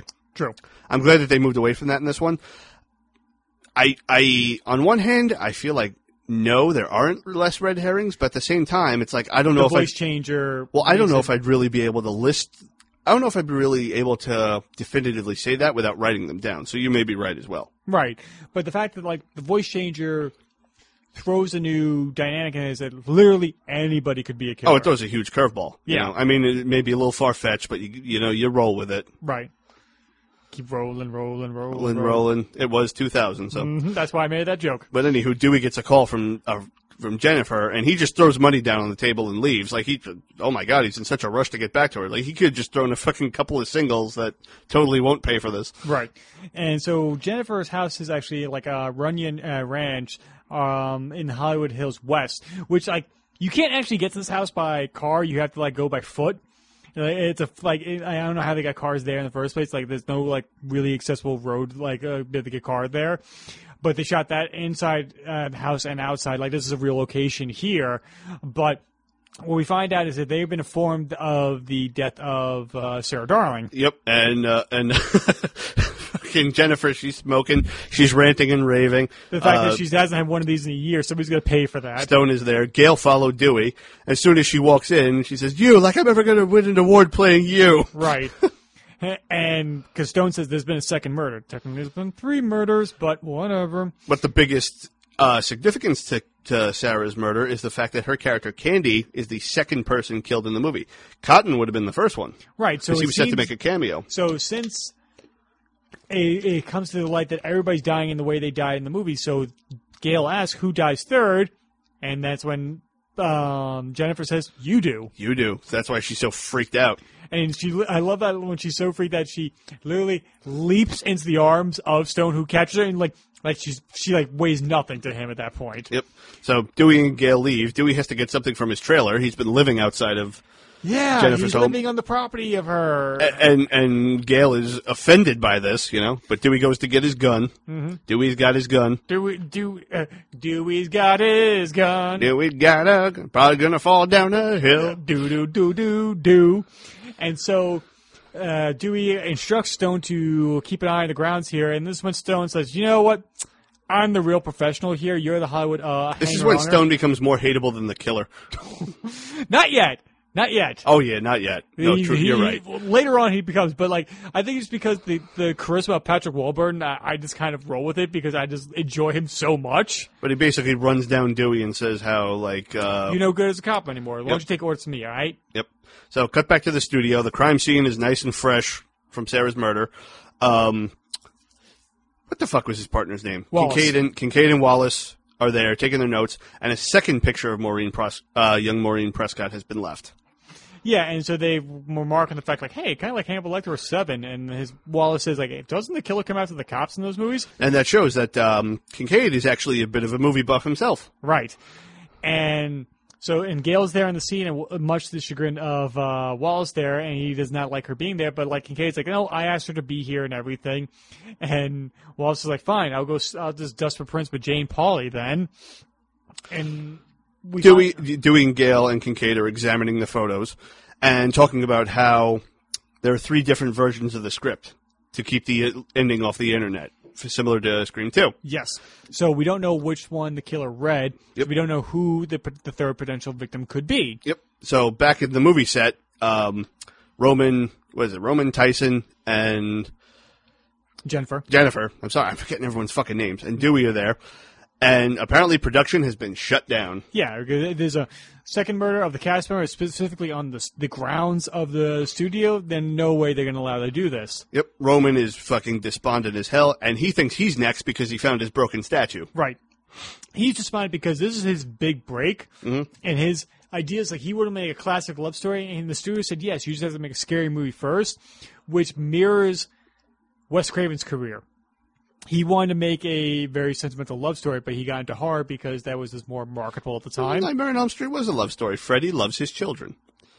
Keeps them all in the boiler room. Especially how the original, he was not supposed to be a child murderer in that one. He's supposed to be a child molester. Yeah. But I love how... That makes him more hateable. Fuck. The reason why they didn't do that is because there was a huge scandal of like...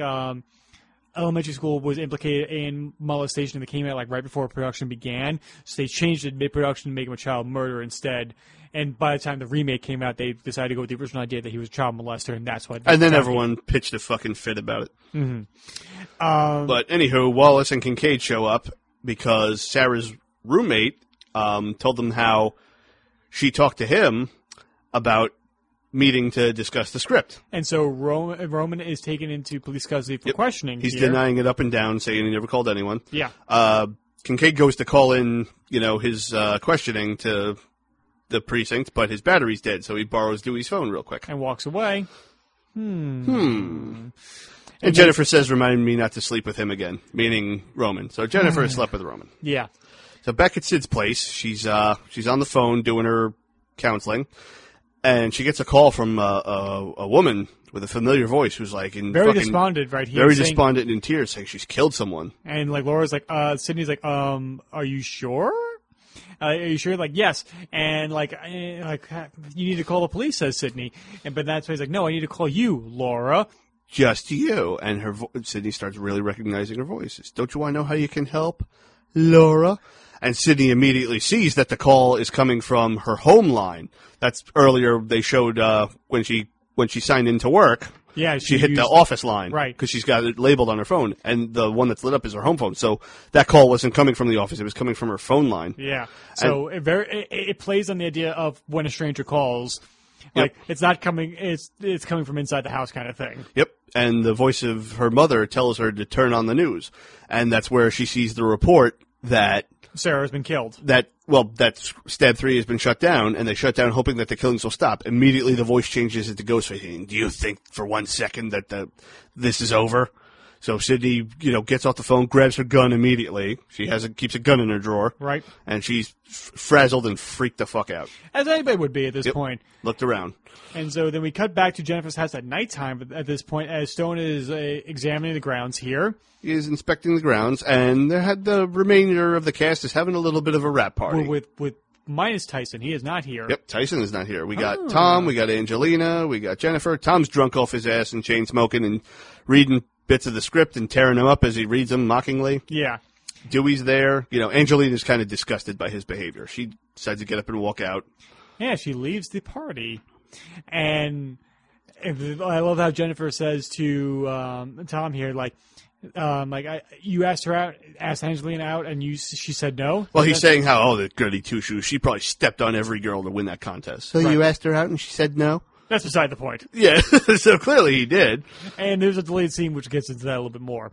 But Gail arrives, and instead of going in immediately, she just decides to skulk around a little bit and eavesdrops on Jennifer and Dewey talking about her behind her back. It's so weird because you're talking to an actress who's played your girlfriend while your girlfriend's there. It is a very weird kind of I want to say Freudian Only movie things. stars could have these problems. Yeah, and there's going to be more Freudian things that are going to be happening later on. And so, because Gail wants to talk to Dewey about the fact that the phones came from a clone cellular, it is untraceable, and why is they leaving photos of Maureen at this time here? Well, Stone finds her snooping around and pulls her in. Yeah. So they go to talk, and Gail says, how Roman's been released, and the calls didn't come from, him. It was from a clone cell phone, untraceable. Looks at the picture of Maureen and is telling him about how she went to research that period of her life and how there's nothing. It's like she literally fucking vanished. fell off the face of the earth. Yeah. So Dewey looks at them, confused, not really knowing, and he takes a look at one of the pictures. It's her standing in front of these row of tall buildings, 2-story buildings with fire escapes on them. Yeah, and all of a sudden he gets this idea. Recognizes them, and he himself pulls Jennifer.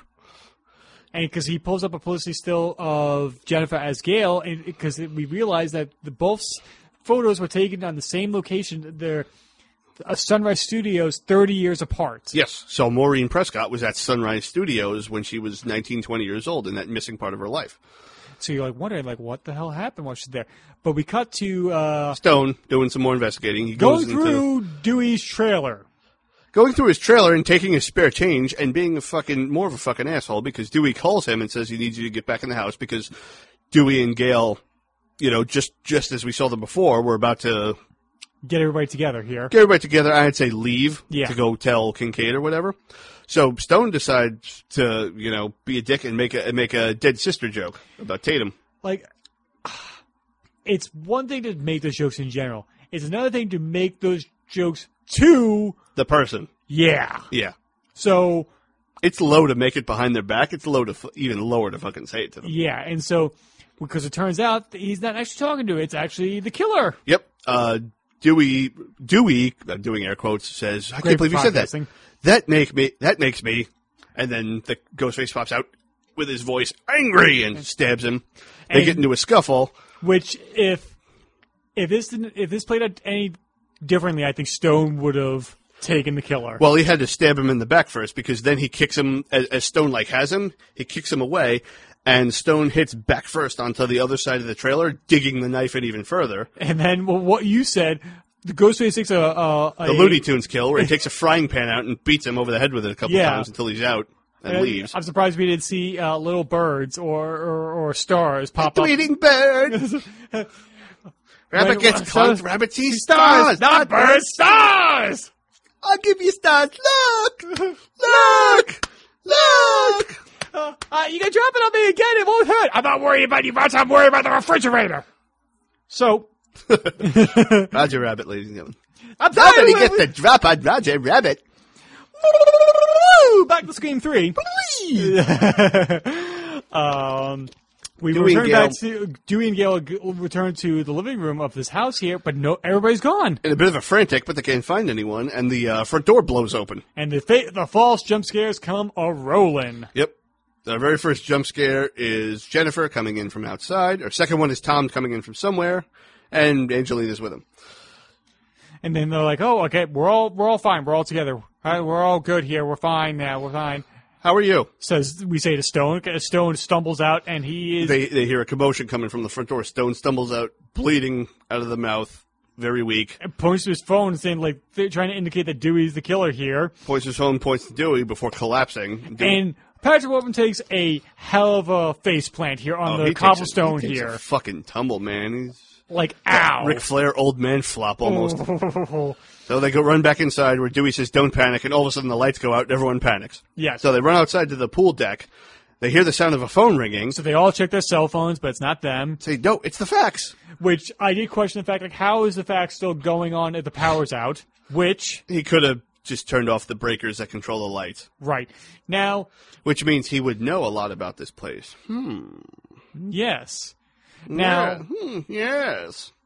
the question is, the fax goes off and they get script pages that's describing the scene here. It's describing literally what's happening inside the house in like movie script format. Now, how is the killer doing this?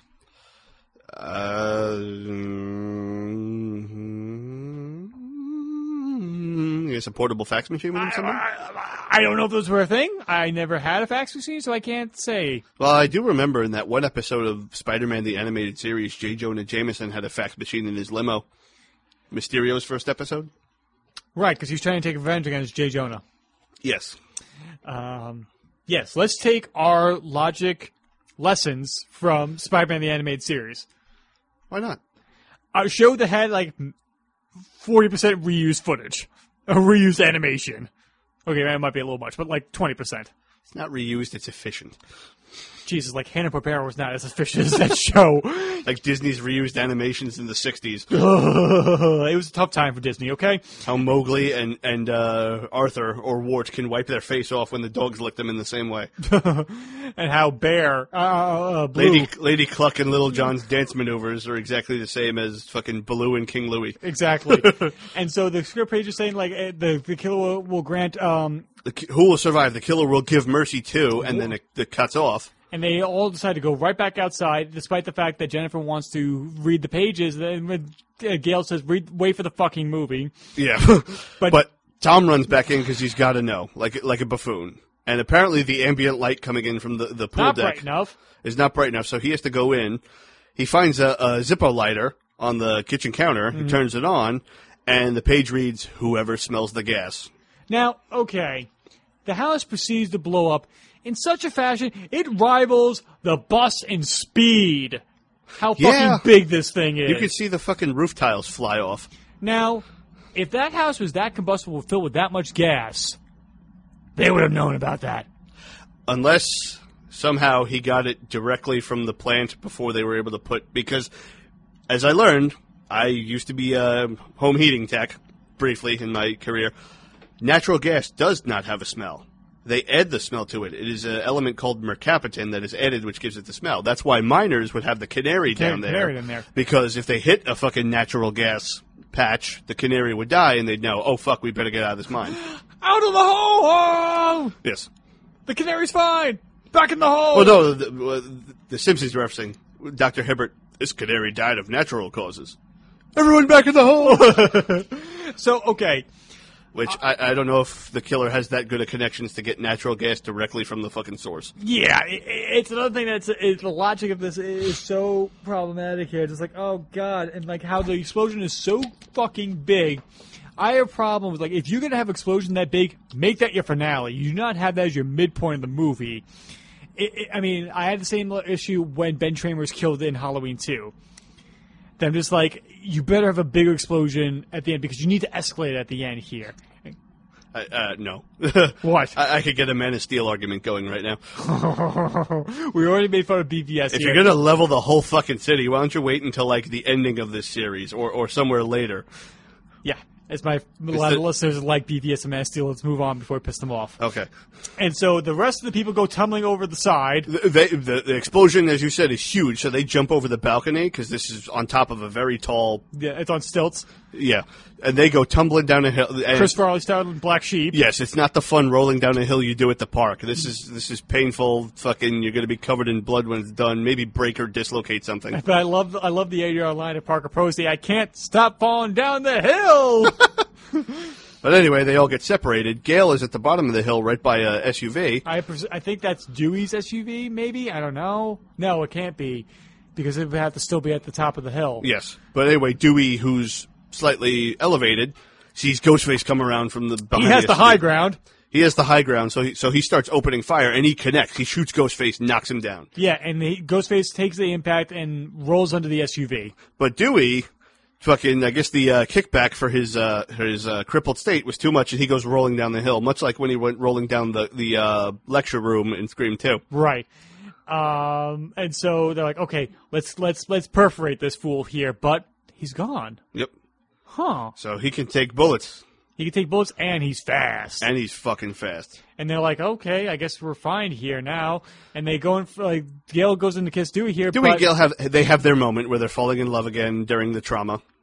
And, like, this is when Jennifer pops up, like, you're supposed to be protecting. Who are you protecting here? And she slugs Dewey, and therefore Gale gets to slug somebody. She is not the one who gets slugged here. Yep. She punches the shit out of Parker Posey in And one she says, hit. my lawyer liked that. But then they all turn and they find Angelina, who is all the way, like, further down the road. And I love, like, Dewey says, like, how'd you end up all the way over there? Oh my God, Tom was in the house. And that Are we is- safe? And I love it. Since it's 2000, I can make this over. Tom was in the house. But anyway, they turn around and they find another picture of I Maureen wanted to make Prescott. that joke for years, by the way. That's nice. But on the back of it is written, I killed her. Yeah, and he- I is underlined. Yeah, he's literally emphasizing that this third photo of Maureen Prescott, that he's killed her. Yep. So back at the police station, they're discussing this with Kincaid, who is now fucking pissed off as all hell, and he wants to talk to Sidney. He wants to get Sidney involved in this. Yeah, and I love the point that here, like, if Maureen's husband couldn't tell you more about her, what makes you think her daughter could? And Kincaid is very pushy about this. Yeah, it's like, well, like, what's your obsession, dude? What's your major malfunction? I'm nuts. Like, oddly, you know? Yeah, it's meant to make him look suspicious, that's for sure here. And that's why Dewey does not want to do it. Dewey does not want to do it. But this is what Wallace, Kincaid's partner, says, like, hey, last night you were almost charcoal. You want to just help us here or not? Dewey's acting like he doesn't know where Sidney is. Even to the point of total dumbass cluelessness.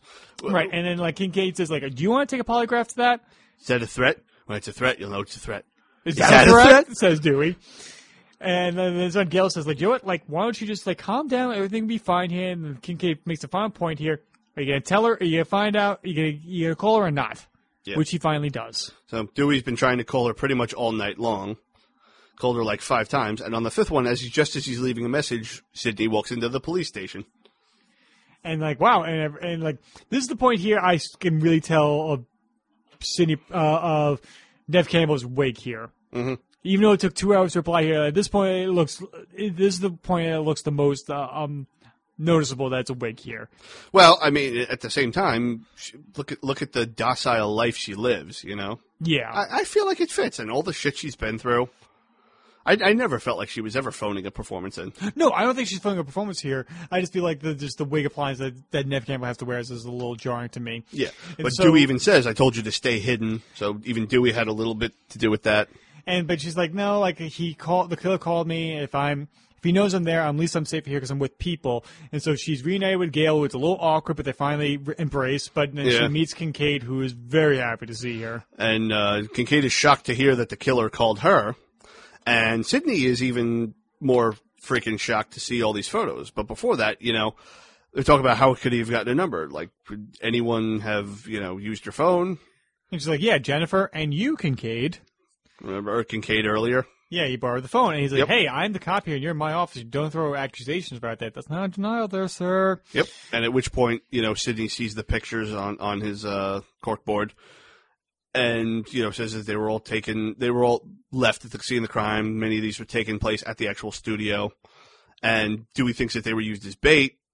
And Sidney has no idea. She's never seen these pictures in her life. Because she's known so little about her mother's true life at this point here, and there's just more evidence to the fact that. So then we end up back at the studio here. Sidney wants to see the actual locations. Yeah. And so they go to the studio and decide to look around Spelunk. The Scooby Gang literally goes to Hollywood here. They need a mystery machine right now. And the closest thing they have is Dewey's SUV, which, plot convenience, Randy had a sister, and she pops up here. Yeah, out from one of these trailers pops fucking Randy's sister, Martha. Yeah. Why did you say that name? And so it's like, okay, we never established that Randy never had a sister, so fine. But how did she get on the lot? It's lockdown, especially if the murders have been happening here. Yes. Now, why couldn't this have been, like, you know, mailed to, like, Dewey's fucking trailer or something? something. Because what she's mailing is a VHS that says Scary Movies 101, and it turns out, since we killed Jamie Kennedy in the last movie, how are we going to get him back here? Yep. The idea was maybe we'll have something where he actually did survive. His family kept it a secret because they didn't want him getting killed. They wanted to keep him away from all these people that are involved in all this murder shit, you know? Well, since that's dumber than a bag of hammers, I'm glad they didn't decide to do that. Yeah, it's too implausible. But Yeah. what we got was apparently Randy, during the events of Scream 2, filmed himself talking about what would happen if this killer actually did return. And if he didn't survive, what he could, you know, what information he could give to help. Right. Because if it's another sequel, same rules apply. But if it's a trilogy, you got new rules. However, going back to what I was saying before, like how so many new things were kind of being shot and things were being made up as they go along, this 3-minute scene here with Jamie Kennedy, there's over 2 hours footage of him writing of new other dialogue and other rules that could possibly be used in this movie. Yep. And But so we get the trilogy rules. I'm sorry. What he establishes that if you find yourself with an unexplained backstory and a preponderance of exposition, then the sequel rules do not apply. Because you're not dealing with a sequel, you're dealing with the concluding chapter of a trilogy. And like everybody's just like, whoa, like, and it is true because it's rare that you get a complete trilogy in a horror franchise. Usually it's just sequels that keep going on and on. Oh yeah, even in the fucking Hammer and Universal days, you get fucking sequels hoard out until it became unprofitable. I think like the closest thing to like could be a concluding chapter of a trilogy is a Nightmare on Elm Street. Yeah, Because we find out new things about Freddy Krueger's life, and if there was a sense of finality with the end of Nightmare 3. Oh, totally. And, like, if the franchise never stopped it, like, you could be complete with 1, 2, and 3 being a nice trilogy right there. I just kind of wish they would have brought Jesse back for number 2. Like, he could have been one of the kids. Yeah, Even though well- he's alluded to. Sort of. Right, but like, it's so weird because the ending of Nightmare 2 is so similar to the end of Nightmare 1, and yet Yeah. Heather Langenkamp is alive in Nightmare 3. So it makes you wonder, like, what is the endings of Nightmare 1 and 2? Like, are they real? Are they just dreams? Yada, yada, yada. And so the rules that we have to the trilogies here is that we have a killer that's going to be superhuman, that stabbing him won't work, shooting him won't work. The only way you can kill him is to cryogenically freeze his head, decapitate him, or blow him up. Yep. Oh, and then we have that anybody, including the main character, could die. And this means City. I mean, like it could be Reservoir Dogs at the end. And so any truths, and also any truths that you have knowing about the past, forget it, because the past is not rest. Because whatever sins of the past is going to come back and destroy you. Yep. The past will come back and bite you in the ass, is what he says. Right. Any sins committed in the past are about to break out and destroy you. So that's basically, you know, Randy's final hurrah in the Scream series. Jamie Yeah. Kennedy does not come back in any capacity for Scream 4. Nope. Which would have been kind of implausible at that point, you know? Yeah. But like there are Randy standards when we get to Scream 4. Oh, yeah, totally. And even, well, I don't want to say anything further. I don't want to spoil Scream 4. Mm-hmm. But, yeah, so after this, Martha, she just leaves, you know? Thank you, Plot Convenience. Played by Heather Matarazzo. Yeah. Thanks for stopping by, Heather. Yeah. I Nice to mean, see you have a much more definitive role in Hostel 2. Like, Always lovely to see you, Heather. Yeah, of course. So Gail gets an idea and decides to split up. You know, the smart thing you do when there's a fucking killer on the loose. Especially since the killer has murdered somebody on the grounds of the studio. Yes. Gail gets the idea to go to the studio archives. But she's interrupted by Jennifer, who believes that because the killer is after Gail, that she's going to stick with Gail because then the killer will really be after Gail and not her. It's very confusing. And even Gail says that Makes no sense. it makes no sense. And then, like, she's like, you trying to get into the archives? I'm like, yeah. So Gail Weathers would find a way, and so Jennifer uses her key card to get them in there. Yep. As we go down to the bowels of the archives here, we run into a very familiar face. Who's in charge of the archives? We have Carrie Fisher playing the, I guess, what would she be? The secretary, receptionist, the archivist? Yeah, she's like kind of like the one who runs the archive here down Yes, here. she's in charge of maintaining it and everything. Apparently, she's not really Carrie Fisher. Carrie Fisher. She's someone who Looks very much like her. looks just like her, and she even admits, I was up for Princess Leia, but who gets it? The one that sleeps with George Lucas. Yeah. Apparently, because like Carrie Fisher was known for years as one of the best script doctors, unsung script doctors in Hollywood. Apparently, she rewrote a lot of her lines during the scene. I think it makes sense because there's so much biting sarcasm that Carrie Fisher just carried around through life. And I love the fact that she's just wants nothing to do with these two women. Oh yeah, she works for the studio. She does not give a shit that they are working with the cops. Gail tries to bribe her with $50, which does not work. So Jennifer ups the ante and bribes her with a fucking ring that's worth over $2,000. Right.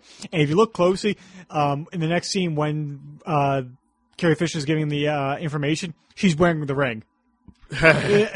And we find out that we won't find a Maureen Evans or a Maureen Prescott here. We'll find a Rena Reynolds. That was her stage name. Mm-hmm. So she goes in, she gets the file out, they're looking through it, and they're finding some of the same pictures of these like headshots and whatever. And they see a list of 3 horror movies that she was in. I mean, the schlockiest of schlockiest names. Okay, what is it when you have a movie making fun of fake movies, you have the most ridiculous titles ever? Like these like asylum movies right here. I guess. Well, ridiculousness because it's like is out in the forefront, I guess. It's like Space Psychos, Creatures from the San Andreas Fault. Like who would make those? Who would go to see those movies?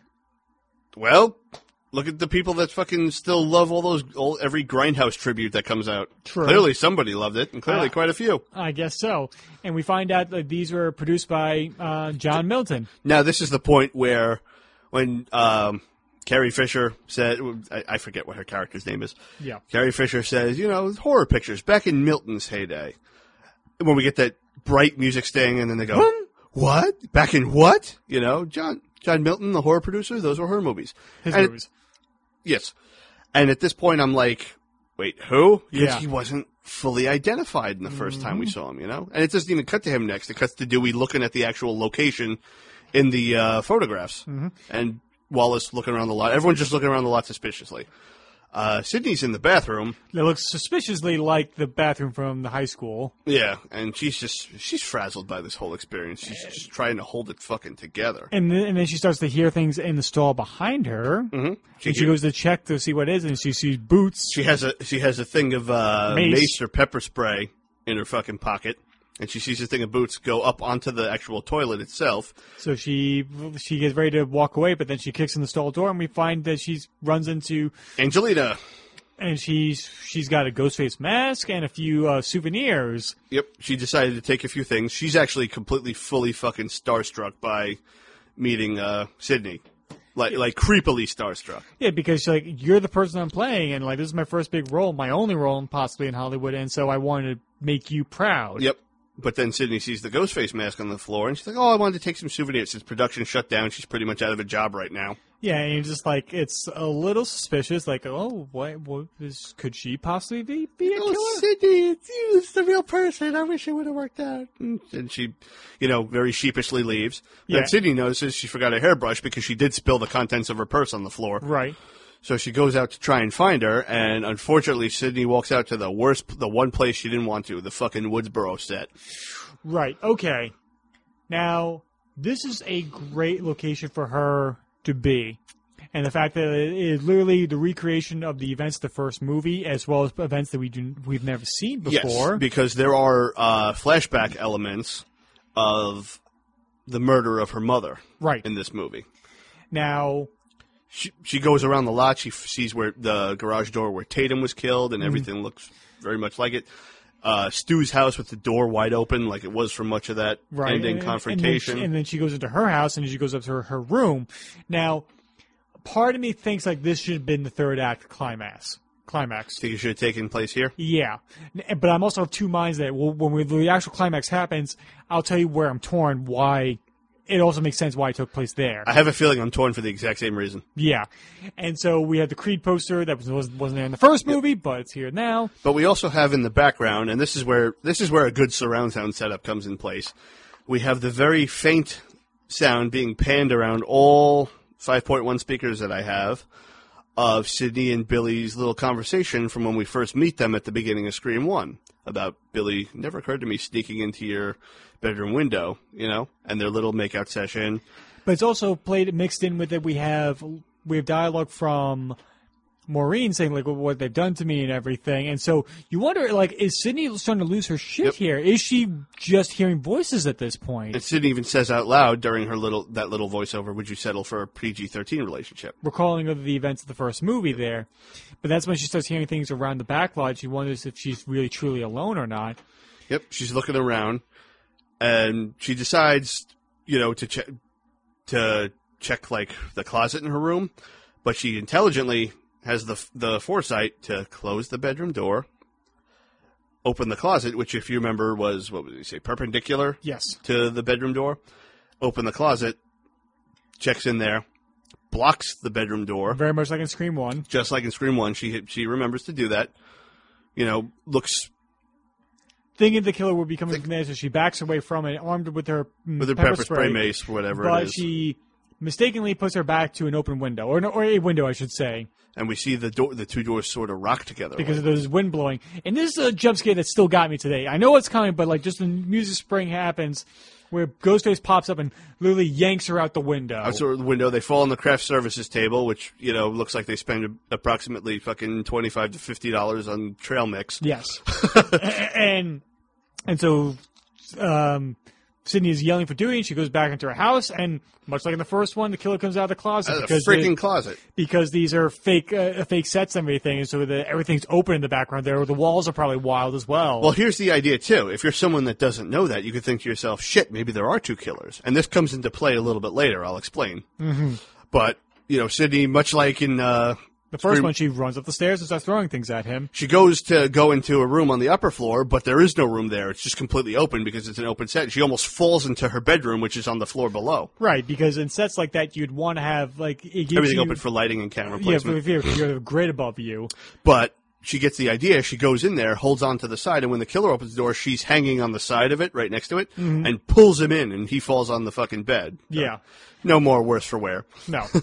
But she's now panicking, screaming for Dewey, and she starts hearing, that familiar voice of her mother. And then when it's like, this is the second scariest scene to me here. It's calling to her over here, and she goes into the bedroom, and in it, the scene is set up for the night her mother was murdered. And something we've never seen before. Yeah. There's a body laying on the floor with the property of Woodsboro coroner's sheet laying over this body. And there's blood everywhere here, and we hear more dialogue of Billy and Stu taunting her at this point, and she's about to have a full-blown meltdown right here. She's losing her fucking mind. But we hear Dewey. He gets into the set. And she yells for him. She goes to the window, but then she hears her mother's voice again and turns around. The body's moving! The body is standing up, still with the coroner's sheet over it. Oh, my God. Saying, give Mother a hug, and holds up its arms and starts walking towards her. That is fucking nightmare fuel right there. Oh, I mean, like... all the criticism I have against this movie, that's still scary to this day. And she fucking falls out the window, lands on the AstroTurf below, and Dewey and the cops come running in, the lights turn on. The cops go up there, and she's just having a freak out, saying, it's like, I saw my mother, I heard her voice. And Dewey even says you weren't supposed to go in that house until set for the murder scene. I tell you, people, if any of you got fucking PTSD from anything in your lives out there, this is your worst fucking nightmare. Literally being brought in, like, going into a recreation of what caused that. Right. And this is when Angelina Tyson walk in, and then Kincaid walks in the last. And they said there's nobody up there. There's no killer. Oh, yes. So Wallace is pretty much grilling, Tyson and Angelina, trying to accuse her of stealing the mask. Like, you stole the mask or you took it? She's like, I took it. It was like a souvenir. And, Tyson, he's proclaiming his innocence. Mm-hmm. So out there, Sydney is just, in panic mode. Nobody believes her. Which I don't understand why. We know there's a fucking killer on the loose, out to kill people involved with the production. And I love in the commentary track, Wes Craven says they chose to put Madrimi here in sunglasses, so you couldn't really tell what he's thinking in this moment here, that it makes him look more suspicious here. And so Kincaid says, I'll take you back to the precinct and we'll keep you safe there. Now, here's one of the interesting things. To go back to the whole thing about, Angelina being fucking creepy and talking about how, I studied doing all this. Remember, it was a woman's voice that called looking for Sid's file. Mm-hmm. So you got a couple of red herrings there. Exactly. And this is when the Gales show up. Yep. Sid is taken back to the precinct by Kincaid, and the Gales, I guess I call them, Jennifer and Gale show up, and they show Dewey what they found about how John Milton produced all of it. So we cut into John Milton's office where Roman is basically airing out his fucking grievances. We find out it's also his birthday. Variety magazine is calling him a pariah, which he doesn't know what it is. He thinks his career's over. Right. Because of this. There's nobody who want to work with him because you worked in a movie that people had died. And you were questioning in possibly the involvement of that. Yep, and Milton keeps telling them, "Oh, it's good for your mystique. You'll get work. You know how many criminals there are out in here that have good careers in Hollywood." Okay, so all right. What? I love the location here because they're using the American Cement Building off of Worcester Boulevard in Westlake here, and I love that there's the fact there is a diving board off of Milton's office. He looks like he's Right like at the window. It's like 3 stories up. When the fucking film industry crashes at the office where all these guys committed so much suicide that they put a diving board for them. It's the joke from the critic, like, oh, the jig is up, as the studio exec jumps out the window. Mr. Milton, this board is here for you when the fucking market crashes. Or when the studio goes bankrupt again. The IT crowd. There's some police officers here. They want to talk about the pension fund. Ah, okay. Irregularities in the pension fund. All and right. then Denholm just opens up the window and casually just whoop, hops out. And so... Tommen Baratheon, if that were his office. And so... That's not funny, folks. I'm sorry. No. Suicide is not funny. Suicide is definitely not funny at all. And so... We find out in the scene here is that that Milton knew who Rena Reynolds are. After some pushing, that Milton knew Rena Reynolds and knew that it was Maureen Prescott years later, and that she's had history here. Yeah, he hushes off Roman. Just, oh, meet me there. Well, don't forget to cut the cake. So Roman leaves. And this is his 30th birthday today. Yep, they start talking to Milton, and he's just playing fucking dumb the whole time. You know how many actors have worked for me? Thousands. But... they didn't say she was an actor, so Milton, he knows. He has some skeletons. So they go to call Kincaid, and he says, "Oh, I remember her. She was a bit player, And Jennifer reminds her in a very Geraldo-esque way, which Gail says that you've made millions exploiting her murder, And so the studio came to me with this property here. I didn't know her until the end here, and then they questioned why didn't you just come forward there? Because because it was different back then. Because what we find out here is I couldn't tell anyone I knew her, because imagine the press, and it's like we know that he's still fucking hiding something, right? Even though he admits to knowing her, even though he admits that these movies that he's made millions on are based off of her life, he still did not say anything to anyone. Nope. And he's trying to get Gail to drop it, and she will not, because she will gladly dig it up on national TV.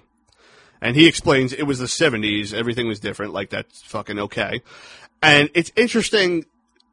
It's We've really been building interesting. up to this Scream 1. It's really interesting, this fucking speech right here that he gives and what went on with Harvey Weinstein.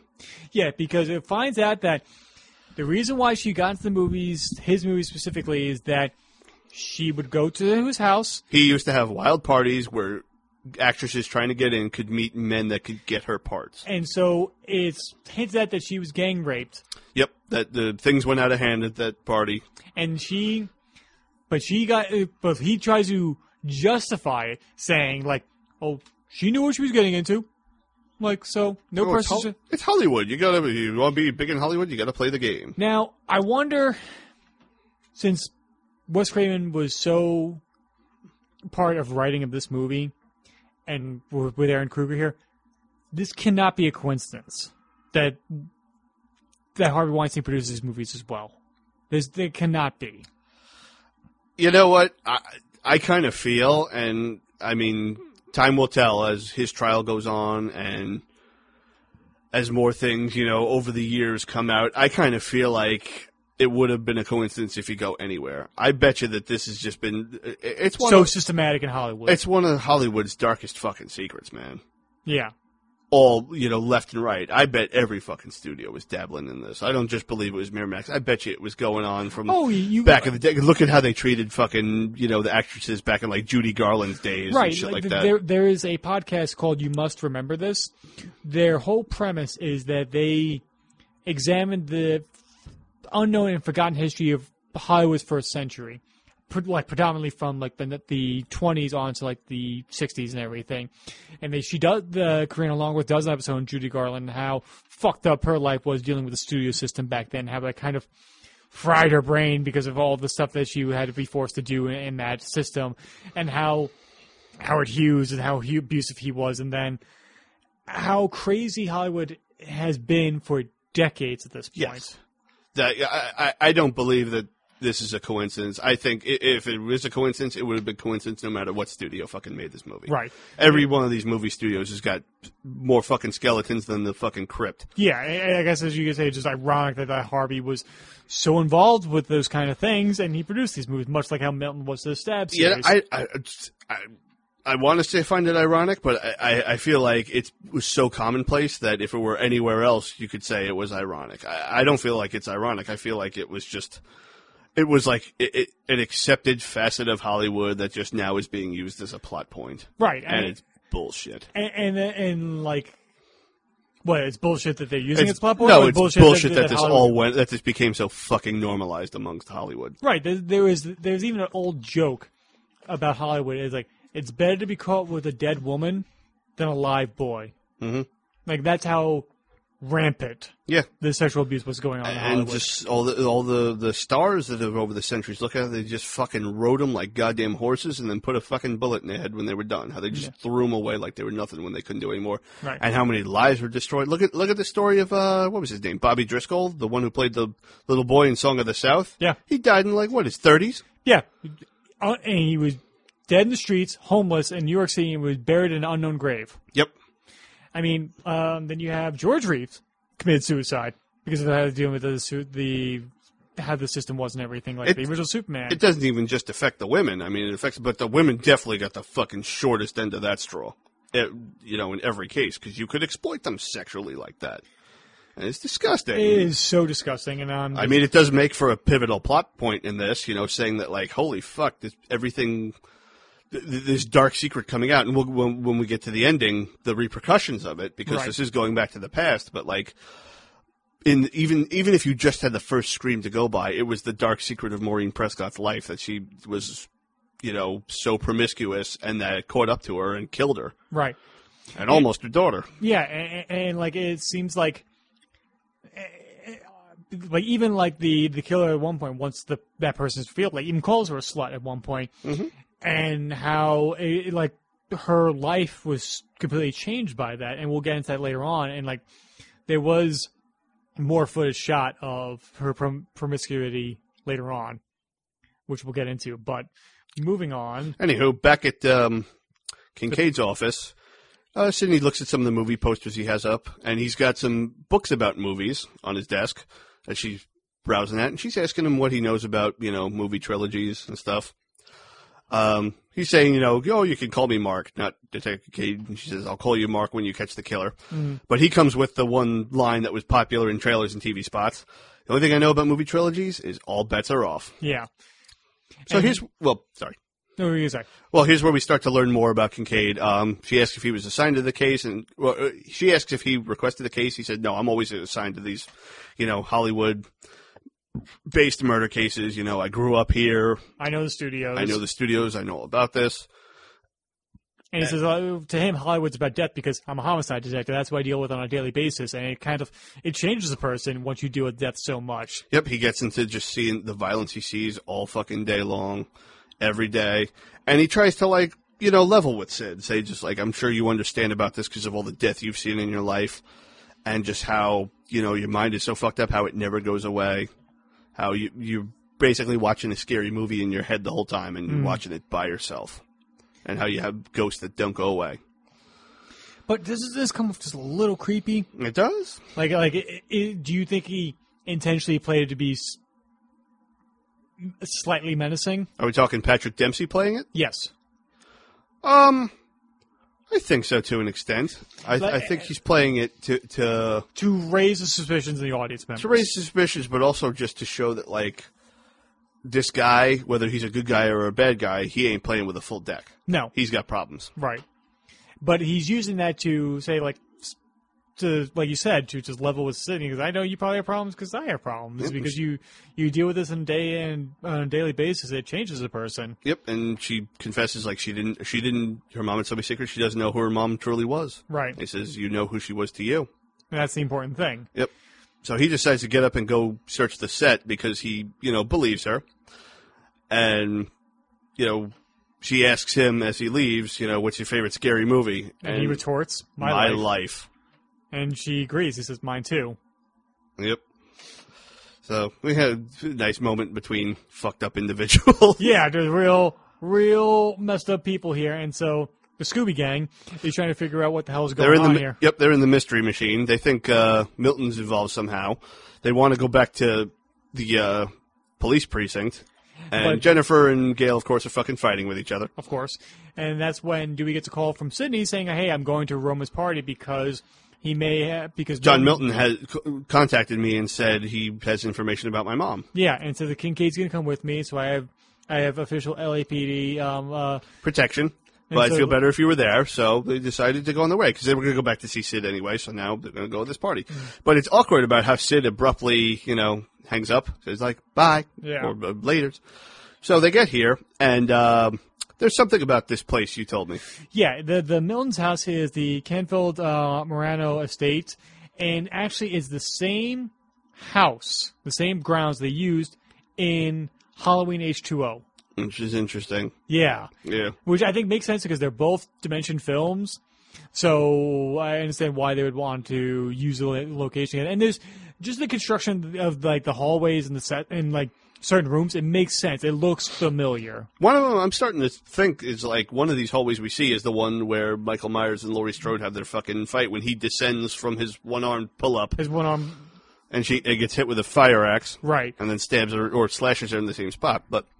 Anyway, the Scooby Gang arrive at the party, asking for Sidney, and Roman says, "Oh, Sidney, she's right here," and he points to Angelina. It's like, no, Sidney, I'm Gail, and she's going, Sidney Prescott? Roman's surprised to hear the real Sidney Prescott's going to be there. He didn't even know she was around. Yeah. So Angelina, who is a little odd right now, maybe it's the champagne, says, "Oh, I love this house. It's so Hollywood. We should, check this place out." And Roman says, "I heard that they had a secret screening room here." It was in the 70s. It was all crazy with drugs and girls and booze and shit, He's very inebriated at this point. Yep, because he's, sad about everything. His career, he's turning 30, so he's having a little bit of a crisis here. Tyson's currently the voice of reason, saying, we're going to really go splitting up with fucking, there's a killer on the loose. Because every time we split up, Dewey ends up a goddamn shish kebab. Yeah. Which is true. So they all decided to split up in pairs of two. Like a bunch of dumbasses. What is this, Clue? What if this is the killers and the killer might be killed? Well, I do see a candlestick and they are in a dining room right now. It's true here. This is war, Peacock. You can't make any omelets without breaking eggs. Every cook will tell you that. So Roman and Jennifer decide to go inspect around and they find a basement. Jennifer doesn't want to go around there because she doesn't like basements. Roman decides to go down with the fucking bottle of champagne in hand. Tyson and Angelina, they, go upstairs. But downstairs, we see Ghostface just sitting there. But Roman lifts up the mask, and it's just on a mannequin. Yeah. So I guess that's... I'm sure it's... the true villains of this movie, mannequin. This is a Mannequin 3. We never knew it. In the basement, there's all these props and monster costumes and everything from all the movies John Milton's done. I imagine this would be Roger Corman's basement. And then there's a coffin that Roman goes to inspect and everything, and there's the fake body in there, and everything's like, everything's fine. But we hear a noise, and we cut away from Roman. And everything just goes quiet. She's shouting for him, but he's not responding. Dewey and Gail are just waiting for Sidney to arrive, and they're not. And so, all right, why don't you just call her back and see where she is? And so Dewey obliges. But the phone that he's calling... They hear two phones. One's ringing in the closet next to him. They open the door... And there's the Ghostface costume with the cell phone and the fucking voice changer. Yeah, the 24th century voice changer. Gail inspects it, goes to play with it, and discovers that it's got their voices. So he knows it's got Sid's voice, so they know that the fucking killer's here. Yeah. So Dewey and Gail pair off and decide to go... Well, no, they split up and decide to go looking around. Dewey then finds Tyson... And then they said, hey, where's Angelina? I don't know. She came in this room. I came to look after her, and she disappeared. Why? What's going on? And then Dewey gives his trailer line. Looks like stabbed through his back in production. But Gail goes down into the basement by herself like a smart person would do. Yeah. Goes over that same coffin, but there's like an arm sticking out. She opens it up. There's Roman. He's fucking dead. He's got a knife in his chest. Yeah. Blood splattered everywhere. She even checks his pulse. And it's Checks fucking his pulse. checks his pulse. Checks his pulse. Bueller. But from behind a little curtain back there was Jennifer hiding, and she comes out, screams, and they go run away. This hallway that they run into next, tell me that's not fucking the Redressed? one where I Michael think so. Myers descends from. Maybe repainted, but I think, yeah, you might be right here. Yeah.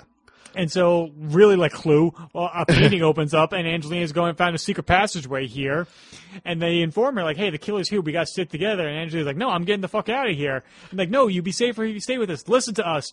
And this is when... Angelina stops and very, weirdly turns around, but as she, very suspiciously, but that quickly ends right when she lets out this great big revelation of, I did not fuck that pig Milton Just to die here with second-rate celebrities like you two. So, we know how Angelina got the role. But I love the reaction shot to the Gales. They're like, oh my god, you did? The two of them wide-eyed, jaws dropped, look at each other. They're like, oh. And then they run away. So Angelina running away, telling them to get out, is immediately attacked and killed by Ghostface. Right. The Gales hear the scream and come running back. They look down the staircase she just went, and there's her fucking body all wide-eyed and dead being dragged away. They look at each other and then scream. I love them. They're great. Like, I can totally see, just the whole movie of them being together I'd be happy with. Yep. So they find Dewey.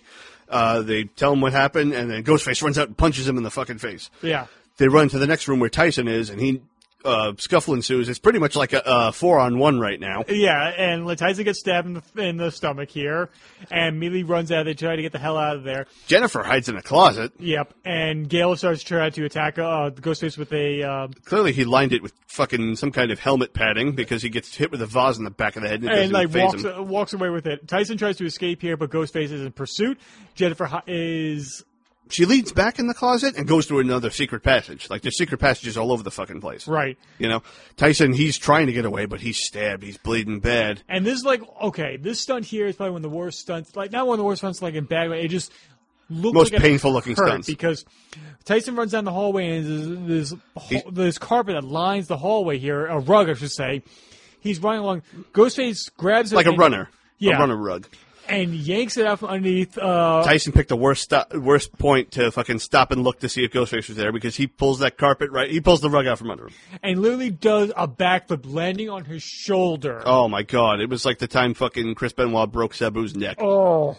So he then slams Tyson against like a cabinet, throws him off a balcony, and Tyson is dead. Wham! Jennifer, looking through this secret passage, comes to this weird spiral staircase brick wall well. Yeah. She gets to the bottom, the door opens, and Ghostface is already there. Now, this, I feel, also lends credibility to the idea that there could be two killers. Right. There has been in the past, why not? Mm-hmm. And how the Ghostface is getting around so efficiently here. He gets in the set, but we'll continue with that, So the chase continues. Ghostface decides to take his time a little because she's trapped. She's back in the actual closet area of the room they were in. Now, this room has... It looks to be mounted on the wall, these vertical mirrors, pretty thin vertical mirrors, kind of like the ones you hang on the back of your door, except a little wider, a little wider than a person. But they're, lined up all the way along the wall, like the whole surface area of the wall. Mm-hmm. As it turns out, in this secret passage, they're actually two-way mirrors. Right. Because this is a house for a pervert, so if obviously somebody would be behind the mirror and watch the person having sex in the bed. There's probably voyeurs watching all this shit go on. Oh, totally. But this is when Dewey and Gale realize, hey, the glass is moving. So Dewey decides to unload all of his bullets by shooting out all the glass. Yep. Jennifer's banging on it. By the time he gets to the last one, Jennifer's body falls out and she's dead. But where did Ghostface go? Is he like flattening himself against the wall of the last section that he didn't shoot at? How the fuck did he disappear? Yep. So they're looking for Tyson. They can't find him. Dewey split up again. Dewey decides to split up. Gale gets out her phone to try and call for help. But as Dewey runs away to check out front, Ghostface grabs Gale. Yeah. Pulls her into the kitchen area where she, stomps on his foot. Fucking... And they tumble down the staircase into the basement. She kicks him backwards, and the two of them go tumbling down the staircase. Right. Stumbling down the staircase, I almost said. Yeah. That would have been good. And Ghostface is knocked unconscious here. Yep. Ghostface is in a vulnerable position, something we don't see very often. No. And so, Dewey finds Tyson. He's dead. Yep. He goes back to try and find Gale, and Gale tries to get past Ghostface, but he's not dead. He's just out cold. He just kind of like jumps up at a stabbing motion, but then quickly falls down. So Gale calls him from her phone that she did not drop. And this was going to be extended because apparently there was an edit here because like they would do like almost like a 20 questions to try and figure out because Gale's voice is speaking to him, but Dewey knows that the killer can manipulate his voice to sound like anybody. So they had like a quiz to try and figure out, is this the real Gale or not? Mm-hmm. But they decided to cut it here and make it a little bit faster, and because Gale screams because Ghostface jumps up. He props right back up. Dewey opens the door and tries to shoot him, but he's out of ammo. Because he wasted all his fucking ammo, like you do. Yep. So Ghostface picks up his knife and fucking like throwing knives. Yeah. Knives at, like the knife throw at the circus. And the knife flying at Dewey. Another big trailer shot there. I remember that was how he's going to die. The knife hits him, but it hits him handle side. Now, when I saw this in theaters, I remember my friend I saw it with turning to me and saying, "What the hell happened?" I said, "The handle hit him." Oh, because it does happen pretty fast. Yeah. It takes you a minute. You may second guess yourself, like, wait, what? But the handle side fucking hit him. I wonder if Ghostface planned for that. Yeah. But he pulls out a second knife after Dewey falls down the stairs and Gale's over his body. He's got him. Right. And so we cut back to the precinct, and all the cops are just having pizza, having a grand old time. Yep. So, they're having the pizza. Wallace is there with all of them. He's saying, "Hey, anybody see, it's not a pizza party. Has anybody seen my fucking partner?" Yeah, and they're like, "Yeah, we don't know where he is." Kincaid left and he hasn't come back. Sidney's sitting there bored, reading looking. the screenplays or whatever books that are on there, but she finds a file on herself that Kincaid has, and it has even personal photographs of Sid. It has everything. Newspaper articles. Fucking. I think he had baby photos at one point, at least a child photo of her. And it also has a fucking production still of Scream 2 that somehow the police got. And so it looks like Kincaid's been following her for quite a while here. Now, we debated about this earlier. How did he get the fucking file? Right. My theory, and I'll get to this, I'll elaborate more at the end why. If I remember, because I fucked this up last time, is that Dewey gave it to him. It's the file that Dewey took from Woodsboro to protect her. Okay. I'm guessing that, Kincaid, as adamant as he was to get in touch with Sidney, wanted to know all he could, and basically used his police card, his police trump card, to make Dewey hand over the file. I think this is a personal file. That this is his own homework here, that he's been studying Sidney for years, and it's just collecting in this one file here. But why, though? Well, we'll get to that in the end. Well, anywho, Sid's cell phone rings, and all she's hearing is herself. Like she says, "Hello? Hello? Who's calling? Who's calling?" Yeah, just like repeating back to her and in the exact cadence and everything. Yep. And she's like, "Whoever is calling me, Gale, Dewey, whoever, all I can hear is myself." And it turns out it is the killer talking to her. And he threatens her, saying, "Hey, I have your friends. Are you sure, are you even sure that these aren't just voices in your head? But come to this house and find out." He even makes sure that, she doesn't, he says, if you do one thing to attract attention to yourself because she's at the precinct, I'll kill them both. Yeah. So Sid goes into, the next, what is it, like a little storage area? Something like that, yeah. The back office. And, tells her, meet at this area. And as Sid's looking around in here, we notice a little something hanging up. Where we see some bulletproof vests, we see some jackets, and then she's coming to the decision what she's going to have to do here. And then she's like, "All right, where is it?" And she's like, "I'll call you when you're on your way." And so she's like, "Shit, what am I going to do? What am I going to do?" But the killer also says she'd have been so happy to see us together. Yeah. Using the mother against her again. Yep. So Sid, is finally faced with this final confrontation. She's having a fucking panic. Decides to arm herself for it and go for it. Before she leaves, she goes into Kincaid's desk and finds the little gun he has. Yeah, like an ankle holster. Ankle holster and a little, Derringer right there. Yeah, so she goes to the location. She comes up to the pool area, finds Tyson's dead body, and laying on the ground is a little metal detector. And then she gets a call from the killer again. It's like, "Hey, scan yourself with that metal detector." and then you'll be allowed in. She starts scanning her one leg, scans up her body to her chest, where she's actually still wearing Derek's letters from Scream 2. Yep, and that's what sets off the alarm. And then that's when she scans her other leg. Well, Ghostface is not fooled. He says, the other leg, too, you know. Scans down there, the metal detector goes off, and there's the gun. It tells her to toss in the pool, and she obliges. Yep. And he says, well, come inside. Now come inside, Sidney. And she says, no fucking way. How I know they're not dead already? Take a look for yourself. Yep. So she peeks her head in, and there the two of them, Gail and Dewey, tied to a fucking chair. Yeah. Puts her phone back into her pocket, tries to free them, but Ghostface fucking interrupts. And, you know, the beginnings of this fight ensues. He knocks her down, but she pulls up her pant leg, and she had her personal gun from her house. In the other side of her sock, and she puts 5 rounds into him. Yep. Dropping him. She starts to free them again, but he disappears. Like, he's taking bullet after bullet, and he seems to be superhuman somehow. Yeah.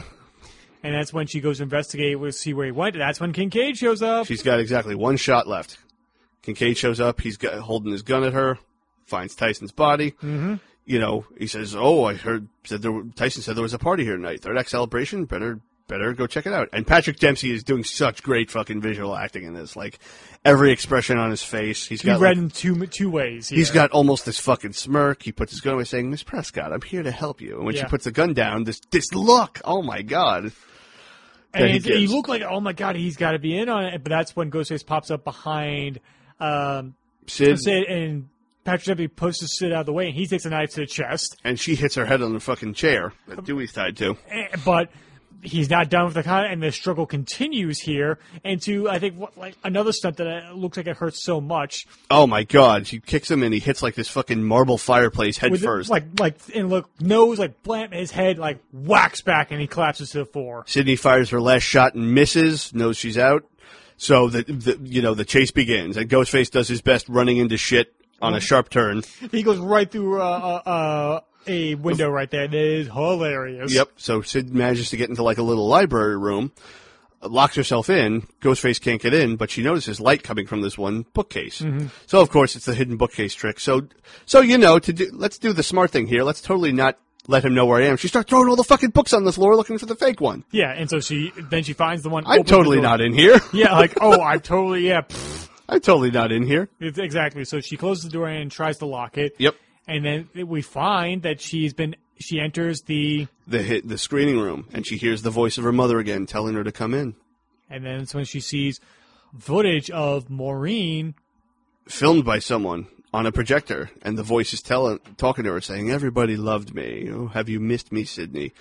And out from the corner walks the fucking Jesus body with the corner blanket over, the bloody corner blanket over. And he says, "Don't you remember your mother?" And the voice changes back to Ghostface, and he remotely locks the bookcase from behind. Yeah. At this point, he begins his speech, and we find out who this person is, what the connection is. That this guy, Ghostface, he reveals he's been wearing a bulletproof vest. And she asks, "Who the hell are you?" The other half of you. "I searched for a mother, too, an actress named Rena Reynolds. Tried to find her my whole life." And this is where the continuity comes into place. She says, 4 years ago, I tracked her down. It should have been 5. Yeah, at least 5. But she threw him away, since you found a new life as Maureen Prescott. She rejected me. She accepted you as her only child. So it's oh my God, Sidney has a fucking sibling. Yeah. Shut me out in the cold forever. Her own son, and we pull the mask off, and it's really Roman. He wasn't dead. And then you're some audience members are probably going, who? Because we've only seen him with glasses. Now he doesn't have glasses here. Yeah. Just cut out Gale checking his pulse. And that would be a lot easier to buy. The fact that, how does he... You can't fake a pulse. I guess if you pinch your arm, that's one way of doing it. Trying to hide your pulse in your arm or something like that. But, I think you can slow a pulse enough to where if someone checks quickly, they might think you're dead. Because isn't that what Hannibal Lecter did in fucking Silence of the Lambs?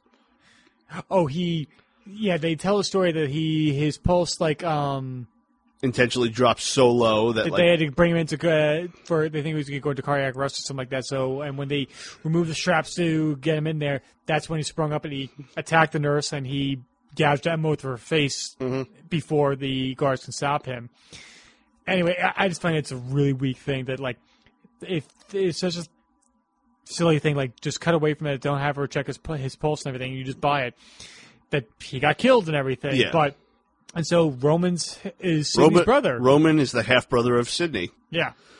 And he wanted to find his mother. I guess he wanted to have a normal life. And the fact that, he's this product of, this fucking gang rape. He's the bastard son of 1,000 men, kind of, in a Freddy Krueger kind of way. And his own mother shut him away. Like, he has no fucking family. He has fucking nothing. Yeah. And then Sidney has the perfect life. Yep. And he doesn't get it. And it drove him fucking insane. Now, this also makes sense with what we were saying earlier, the idea of two killers. There aren't two killers. There's one. Roman's able to get where he's going because he knows the fucking set like the back of his... It's his fucking movie. He knows the set like the back of his hand. They were supposed to be two killers. They're supposed to be. Angelina's going to be the second killer. Yep. And then they're going to be in a relationship together. So he's having sex with the person who's playing his sister. Mm-hmm. So really adding another twist to that. And then Angelina was going to fake her death here. Yep. Like that we saw. But while this is going on, we keep cutting to footage of Maureen like being observed by... Roman, and we see that Maureen's been with Cotton, and then we see Billy's father. Now, apparently, they shot so much footage of like Maureen coming out of this motel with different members of the crew. Oh shit! To make it seem like she was having sex with a lot of people here. So I'm kind of glad they did. I'm glad they didn't include that. Oh no, I'm glad they. Well, that's the thing though. It's one of those things where it's like you don't need to see it; you know it. No, but it also gives credence to the line that like Billy said, like.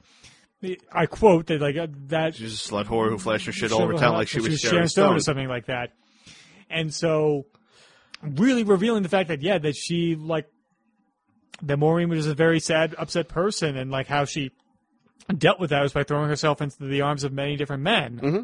Now, I mean, there's been many things researched on the effect of like rape on women.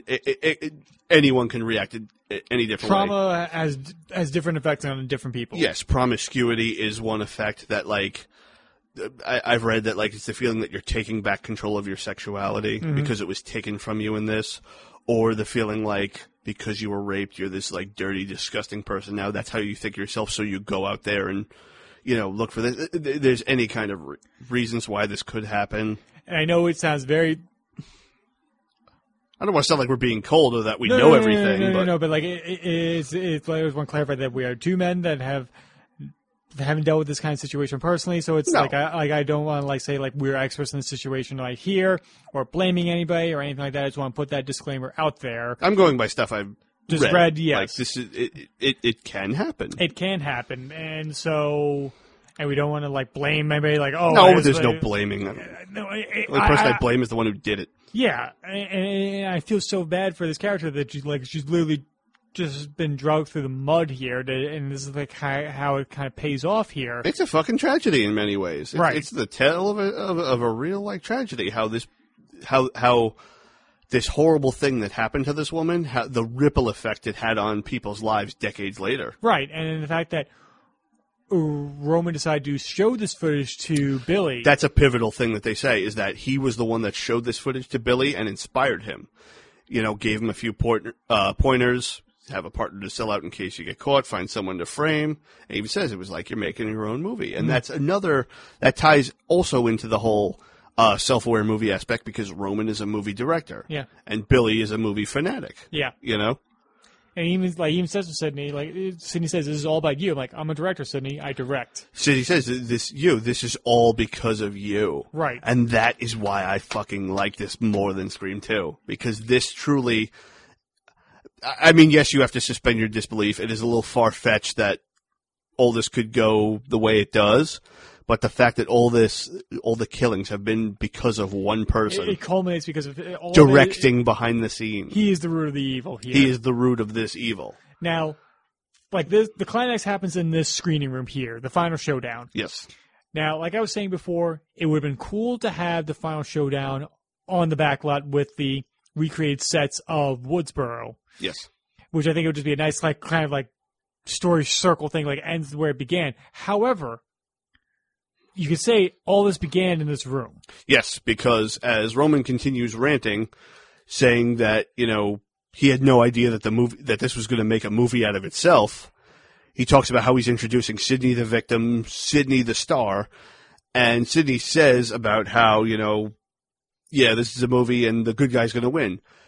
But he believes, like most insane people, he believes he's the fucking hero and she's the villain. Every great villain thinks they're the hero of their own story. Every insane person.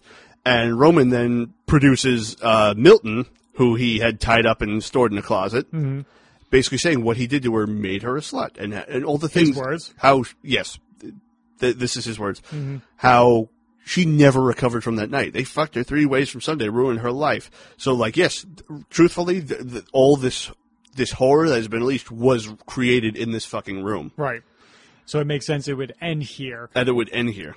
And at the same time, Gale and Dewey have, like, freed escaped their themselves. vows and checked on Kincaid. He's still alive. Kincaid gives them the gun. And says, go get the son of a bitch. And they do. And so they're in hot pursuit trying to save Sidney here. Yep. And, he's Roman is slowly giving away part of his plan. Now, it works really well as both a movie director and an insane person because he's making it where Sidney finds out the truth about her mother, hates John Milton, and murders him and was responsible for, killing all these people in these string of murders. So he's going to try to implicate her and that she was the villain the entire time. He uses his voice thing, and he plays a little tape that he's going to put in his answering machine back when answering machines actually used cassette tapes. Yeah.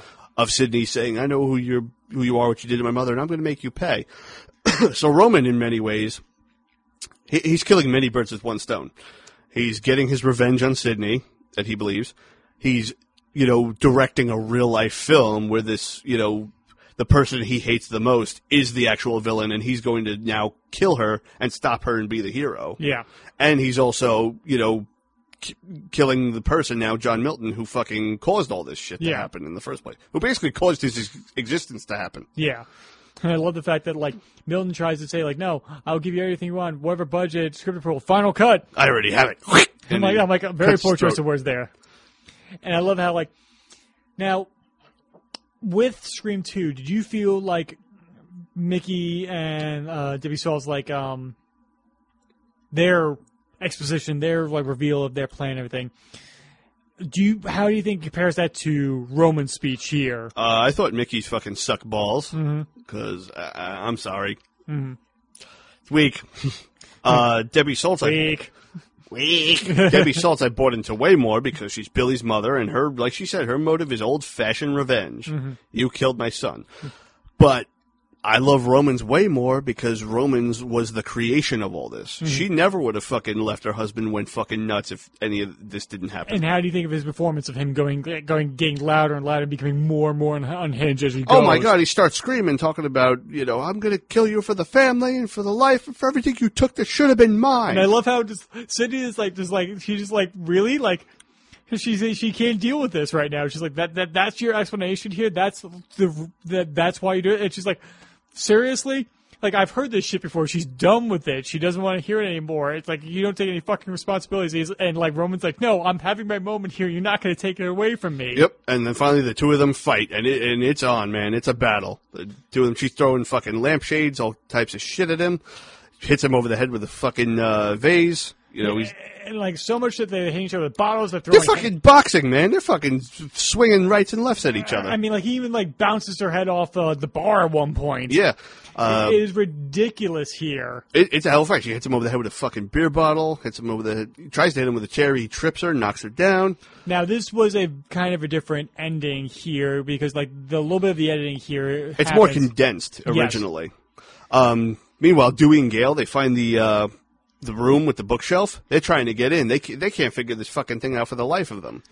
So Dewey gets the extremely intelligent idea, like he always does, while Roman has Sidney and he's like choking her. Dewey finds like a pair of tweezers, like antique tweezers, laying on the like nightstand or whatever. Yeah. And he does what any sane person would do. He sticks them in the fucking electrical outlet. He doesn't even put anything over his hand. It's just his bare hand. Let me tell you, folks. Electricity is always looking for a ground source. Electricity is always looking for somewhere to go where it can disperse. The human body is an excellent ground source, which is why electrocution deaths happen. And this fucking, this intelligent person, this fucking Mensa member, decides to stick a pair of tweezers into the fucking outlet. And then when the fucking thing pops, because the breaker pops, shutting all the lights off in the screening room, he just flies back like, whoa! Like, you didn't expect that? Like, did Dewey just get struck with a moment of ADD where it's like, hey, look, tweezers, I'm going to stick them in the out. Do we need those, like, child-proof, like, plastic outlet covers to stick in there When for Dewey's Dewey? around, I think so. Finish it off as you doofy. I was waiting for you to do that. I was waiting for you to drop that. I'm going to stick your tweezers in the outlet because it's cool. Zap. Whoa, I put my pants. Like, all right, you were looking to distract him for a moment. You were looking to... I don't know what the fuck they were looking to do. I think he was trying to undo the electronic locks and try and get that open. I guess, but it's like the Doesn't work. Well, it didn't work because it didn't loosen the electronic portion. But from when Sydney went in there, it looked to be more mechanical than anything else. Yeah. She pulls this, this false book, which is attached to a lever, which opens, releases the lock, and then she locks. Fuck, I don't know. Fuck. Fuck. So they decided to go a marathon run around the house to try and get a way in. Yep, we hear them yelling. They get to the other door, which is locked, and somebody's lockpicking it. You know, Roman has released his grip of Sydney for that moment. The Door opens, and it's Kincaid with his little Derringer. With his little pistol that he's been keeping. Not his dick, his little, an actual pistol. Yeah. Oh. I wasn't going there. There's Sid laying on the floor. He's trying to get her attention. Saying, Sid, where is he? And out from nowhere, he hits him with a chair. Good God. Good God. This is apparently a reshoot as well because he's wearing a wig in this scene. Oh, yeah. Yeah. Well, originally, in the original, more condensed ending, Kincaid wasn't in it at all. No. Yeah. Like Sydney, we would see Sydney's side of it more often, see her go hiding and try and turn the tables on. It was more of a cat and mouse type deal where she's hiding amongst the furniture, which I don't see how that could really work. He's looking for her in the room. There's like a lot of there's a lot of couches and ottomans laying around that she like crawls around. But he's at least like 6'2". He could be able to see the entire room. I know. It's I love the theatrical ending they went with anyway. Yeah. And so Sydney says like, "Hey, looking for something," and she brandishes the killer's knife. Yep. But he says, "Found something," and he grabs the Kincaid's little pistol and shoots her with it. Oh my God! And that's part of why the ending was reshot, because they wanted to feel like they wanted you to feel like, because this is the final chapter, that Sydney could lose. Yeah, because they thought like after the first rough cut, they said like it was just too easy for her to win. So he shoots her in the stomach, knocks her down, gets up, and then shoots her right in the chest. And I remember thinking to myself in the theater, like, "Oh my God, did they really go there?" How did the theater react? I don't remember. Oh, okay. And I was there with a bunch of fucking stupid teenagers, so okay. Along with myself, it didn't really feel like you had hardcore horror fans there, and this was a small theater too. Mm-hmm. And so Gail and Dewey are approaching the room, and that's when Roman takes a moment to say, "I did it." He's starting to realize, "Hey, I finally got her." He's starting to realize that, and like, I got to get out of here. Yeah, but Sid's gone. Turns around and Sid's gone. Cannot fucking find her. He's looking around, he's flipping fucking shit all over the place. Mm-hmm. But from behind the bar, we see a woman's hand pick up a little ice bucket of filled with bar tools. And then grabs a ice pick out of it. But this is when Roman gets the bright idea to call her phone back and see if like her phone will go off and be able to find her. Well, this is also pretty... there's a lot of guesswork to this because Roman may not even know that she still has it on her. Yeah, but he's going to try anyway. And he's about to call her, but we see another hand call a phone, and his phone goes off. Yep, she's star 69s, and just when he's about to hit send for calling Sid, he gets an incoming call. His phone starts ringing where he realizes, oh shit, she's here. Yeah. And she jumps up from behind the bar and stabs him right in the fucking back of the, like the neck shoulder joint with the ice pick. Now, Nev Campbell missed the pads that were on Scott Foley's shoulder. And literally stabbed him. Now, even if it's a retractable ice pick, an ice pick is still an extremely thin piece of metal. Even if it's retractable, hitting someone that hard with it, it's going to fucking hurt like hell. Especially if you hit him right at the fucking area where, like, your shoulder, neck, and deltoid meet. That's a very sensitive area. And so that scream... not deltoid. That scream that Scott screams out is legit. Is legit. And then she goes to stab him. You can tell the second time she didn't really get it. Yeah. So. And, which is a funny, like, callback, because she stabs him with an ice pick again. It's like that when... Tatum brings up, like, what about Basic Instinct? That was an ice pick. Not exactly the same thing. Mm. But before that, he's laying on the ground saying, I shot you. And she reveals that she's been wearing a bulletproof vest, too. She left up her shirt. She took Wallace's bulletproof vest before she left, saying, I guess we think alike. And he even confesses, I still got mother's dead. Nothing you could do about that. I still got to make my movie. She said stab 3, right? Step 3, right? And then she stabs him right in the heart with the ice pick.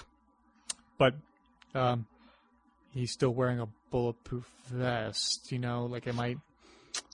There might be some stoppage right there. It might not go through all the way. Mm-hmm. I mean, even our Lord and Savior Jim Cornette wore a bulletproof vest in order not to get stabbed in, Yes. in small towns. So Dewey and Gale manage to break through. They find Kincaid there. You know, they check on him. He's alive again. Yep. Somehow. He's still alive, even after getting hit in the back of the head with a big fucking chair. Dewey and Gale run over. They say, oh, my God, it was Roman all along. And Roman, during his dying breath, Sidney holds his hand. Yeah. Like... Acceptance moment there. Acceptance, but I think deep down there's a high degree of sympathy coming from Sidney because she understands that, like, even if you hate me, up family. even if you tried to fucking kill me and all this stuff, even though I think that you're wrong and you're, as in her words, a spineless bastard for doing this, you still lived a fucking rough life, and that the sins of our mother and the things that happened to her affected you too. You know, it's not. There's a moment of understanding there. It's not all your fault. Yeah. Just most of it. Yes. So she holds his hand until he fucking dies. And then Dewey remarks like, hey, be careful. Killer's supposed to be superhuman. Superhuman. She says he wasn't superhuman at all. But he was. He stands up. The ice pick is still in his chest dangling. Dewey starts opening fire on him. Not realizing he has a bulletproof vest on. Yes. And Sidney has to scream at him like 4 times, head Dewey, head Dewey. So Shoot him in the head. Finally Dewey gets it and shoots him in the head. I do not like the fact that Dewey's the one who kills him. Yeah. Yeah, I think it should have been Sid. All right. But I'm with you with that. I just feel like because so much of this movie is like a lot of the female characters are just screaming Dewey's name the entire time to come save him. I'm just like, it's just so counterintuitive to how this series was. And if you got to count on Dewey to save you, shit. This guy just stuffed tweezers into an outlet. Fucking just make sure your life insurance policy is up to date. But, you know, we fade to days later, weeks later probably, back at Sid's house. Mm-hmm. You know, everybody's there. Dewey, Gale, Kincaid.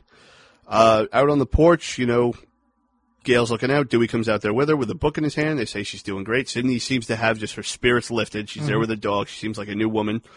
Gale asks, what are you doing with that? It's a copy of the Woodsboro Murders, her original book. She asks would you cite it for me? It's kind of weird. She thinks it's kind of weird. Strange. You hate that book. She's like, I'm done with that kind of reporting. It's like, they're all going to move on from this. So he asks But he insists. She opens it up, and inside, it's the whole thing where, like, many of the pages, like an inch thick of the pages are cut out and hollowed out, and there's a wedding ring inside. Which, at this time, they were actually married at this point. Yep. That Courtney Cox and David Arquette were a married couple at this point. Mm-hmm. And it makes sense that these two would get together. And it is really sweet to see this. Oh, yeah, Dewey says, I know it'll work, you know it'll work, but what if we're wrong? Can we try, you know? Yeah. So, she agrees, and Dale and Gooey. Dale and Gooey. Dale and Gooey. Sounds like a bad porno. Dale and Gooey. The misadventures of Dale and Gooey. What will they get into next? Boing. Yep. So Sidney symbolically, before, in the beginning of the movie when we first see her, she just opens the side gate to her house, closes it, arms everything. This time she opens the big gates, both big gates, and leaves them open. Symbolism. Yep, symbolism. She's just walking back nicely. She gets into her house, goes to set the alarm out of force of habit, but, decides not to. Yeah. She turns around. There's Kincaid. He's got his arm in a sling. He got fucked up. He's got a bowl of popcorn saying, we've been waiting for you. We're going to watch a movie. They didn't know if he was going to be in this scene or not. Yeah. And so they just reshot it multiple ways. So what kind of movie? Oh, you'll have to see. So they go all in there, and the wind blows the door open. But Sidney just looks at it, smirks, open for another sequel? Or and walks away. Or she's just like, she's fine. She's going to be okay with it. I believe the latter. Yeah, I think so too. She looked at it and says, it's over. I don't have to worry about this anymore. Yeah. Same thing with the opening of the fences. She's opened her gates. Yeah. She's wide open there, man. No. Not like that, though. Leave Gooey and Dale out of this, okay? Gooey and Dale. Mark it on your calendars, folks. I don't know when it's coming out, but Gooey and Dale. So. Dale and Gooey. Final thoughts. Well, from the theatrical cut before we get into deleted scenes. Well, here's the funny part. We were going to get into deleted scenes. We probably still will, but we kind of described most of them. Yeah, you know? we have two different alternate openings for. Much of it is alternate openings and the alternate ending, which we described. Yeah, the alternate opening is like Cotton coming home at one point and having a different fight with the killer in his office, where he tries to go out. He tries to climb out the A skylight. which we see briefly there, and he gets stabbed in the ankle before getting stabbed in the head. He gets stabbed through the ankle, like the knife comes out the other fucking side of his leg. The reason why they didn't do it is because it made the Ghostface look a little weak, so they decided against that. Cotton kind of won that fight a little too easy at first. The second one is that he's on the phone with Christine for most of the time, going back and forth, and that she's down the street of the Starbucks and comes back to the apartment. But Cotton's just searching the entire place, opens one closet, and Christine falls out dead. Wait, what? We don't even know if it's actually Kelly Rutherford. She's mostly I think it's obscured. a different actress. Yeah. Yeah, but that's where we get the first idea that of the whole voice box thing. How Cotton is using how the killer is using a freaking Voice changer like that. Yeah, voice changer. And then that's when the killer comes up and stabs him in the back. And it's like, so those are the two different alternate openings there. And then another deleted scene is with the cast members considering what happened after Sarah got killed. Yeah. So, yeah. I mean, the alternate ending, like we said, it's a more condensed version where there's the game of cat and mouse. Sydney eventually hides behind the bar, like she crawls back past John Milton's dead body. We see her slowly take the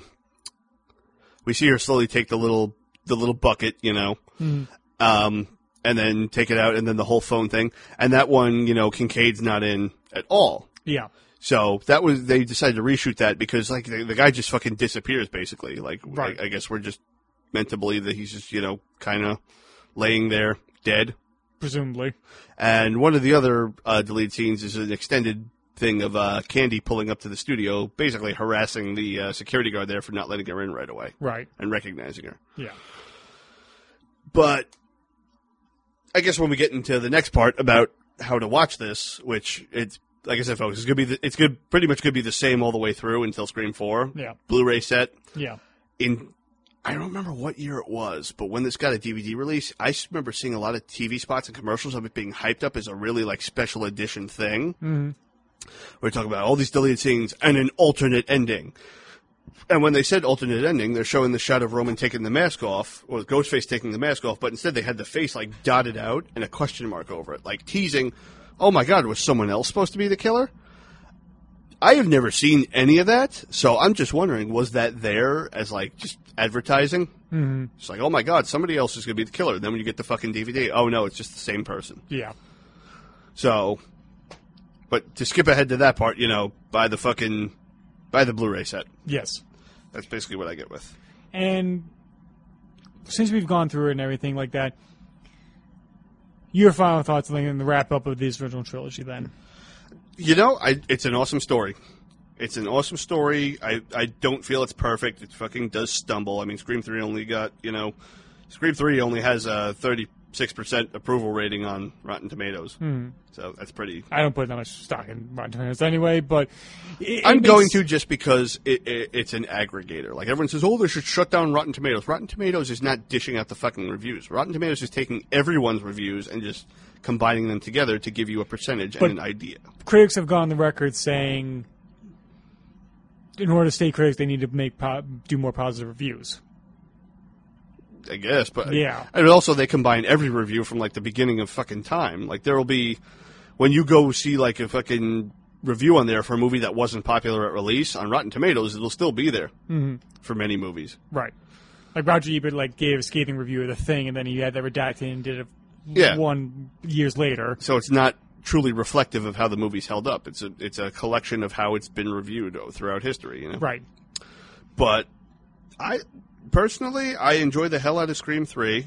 As I've said, we've given it its criticisms, but nothing out of it that kills the movie for me. Mm-hmm. Nothing out of it where I look at and it just bothers me for, like, you know, the rest of fucking time. And it earned fucking, you know, $34 million in its opening weekend, ranking number 1, and it went on to make $161.8 million making it only the second lowest financially performing. behind Scream 4. Yep. And it is weird that they dropped it in February at the time, which was kind of like a dead zone for movies. Do you think that the studio did not have faith in the movie? I don't know.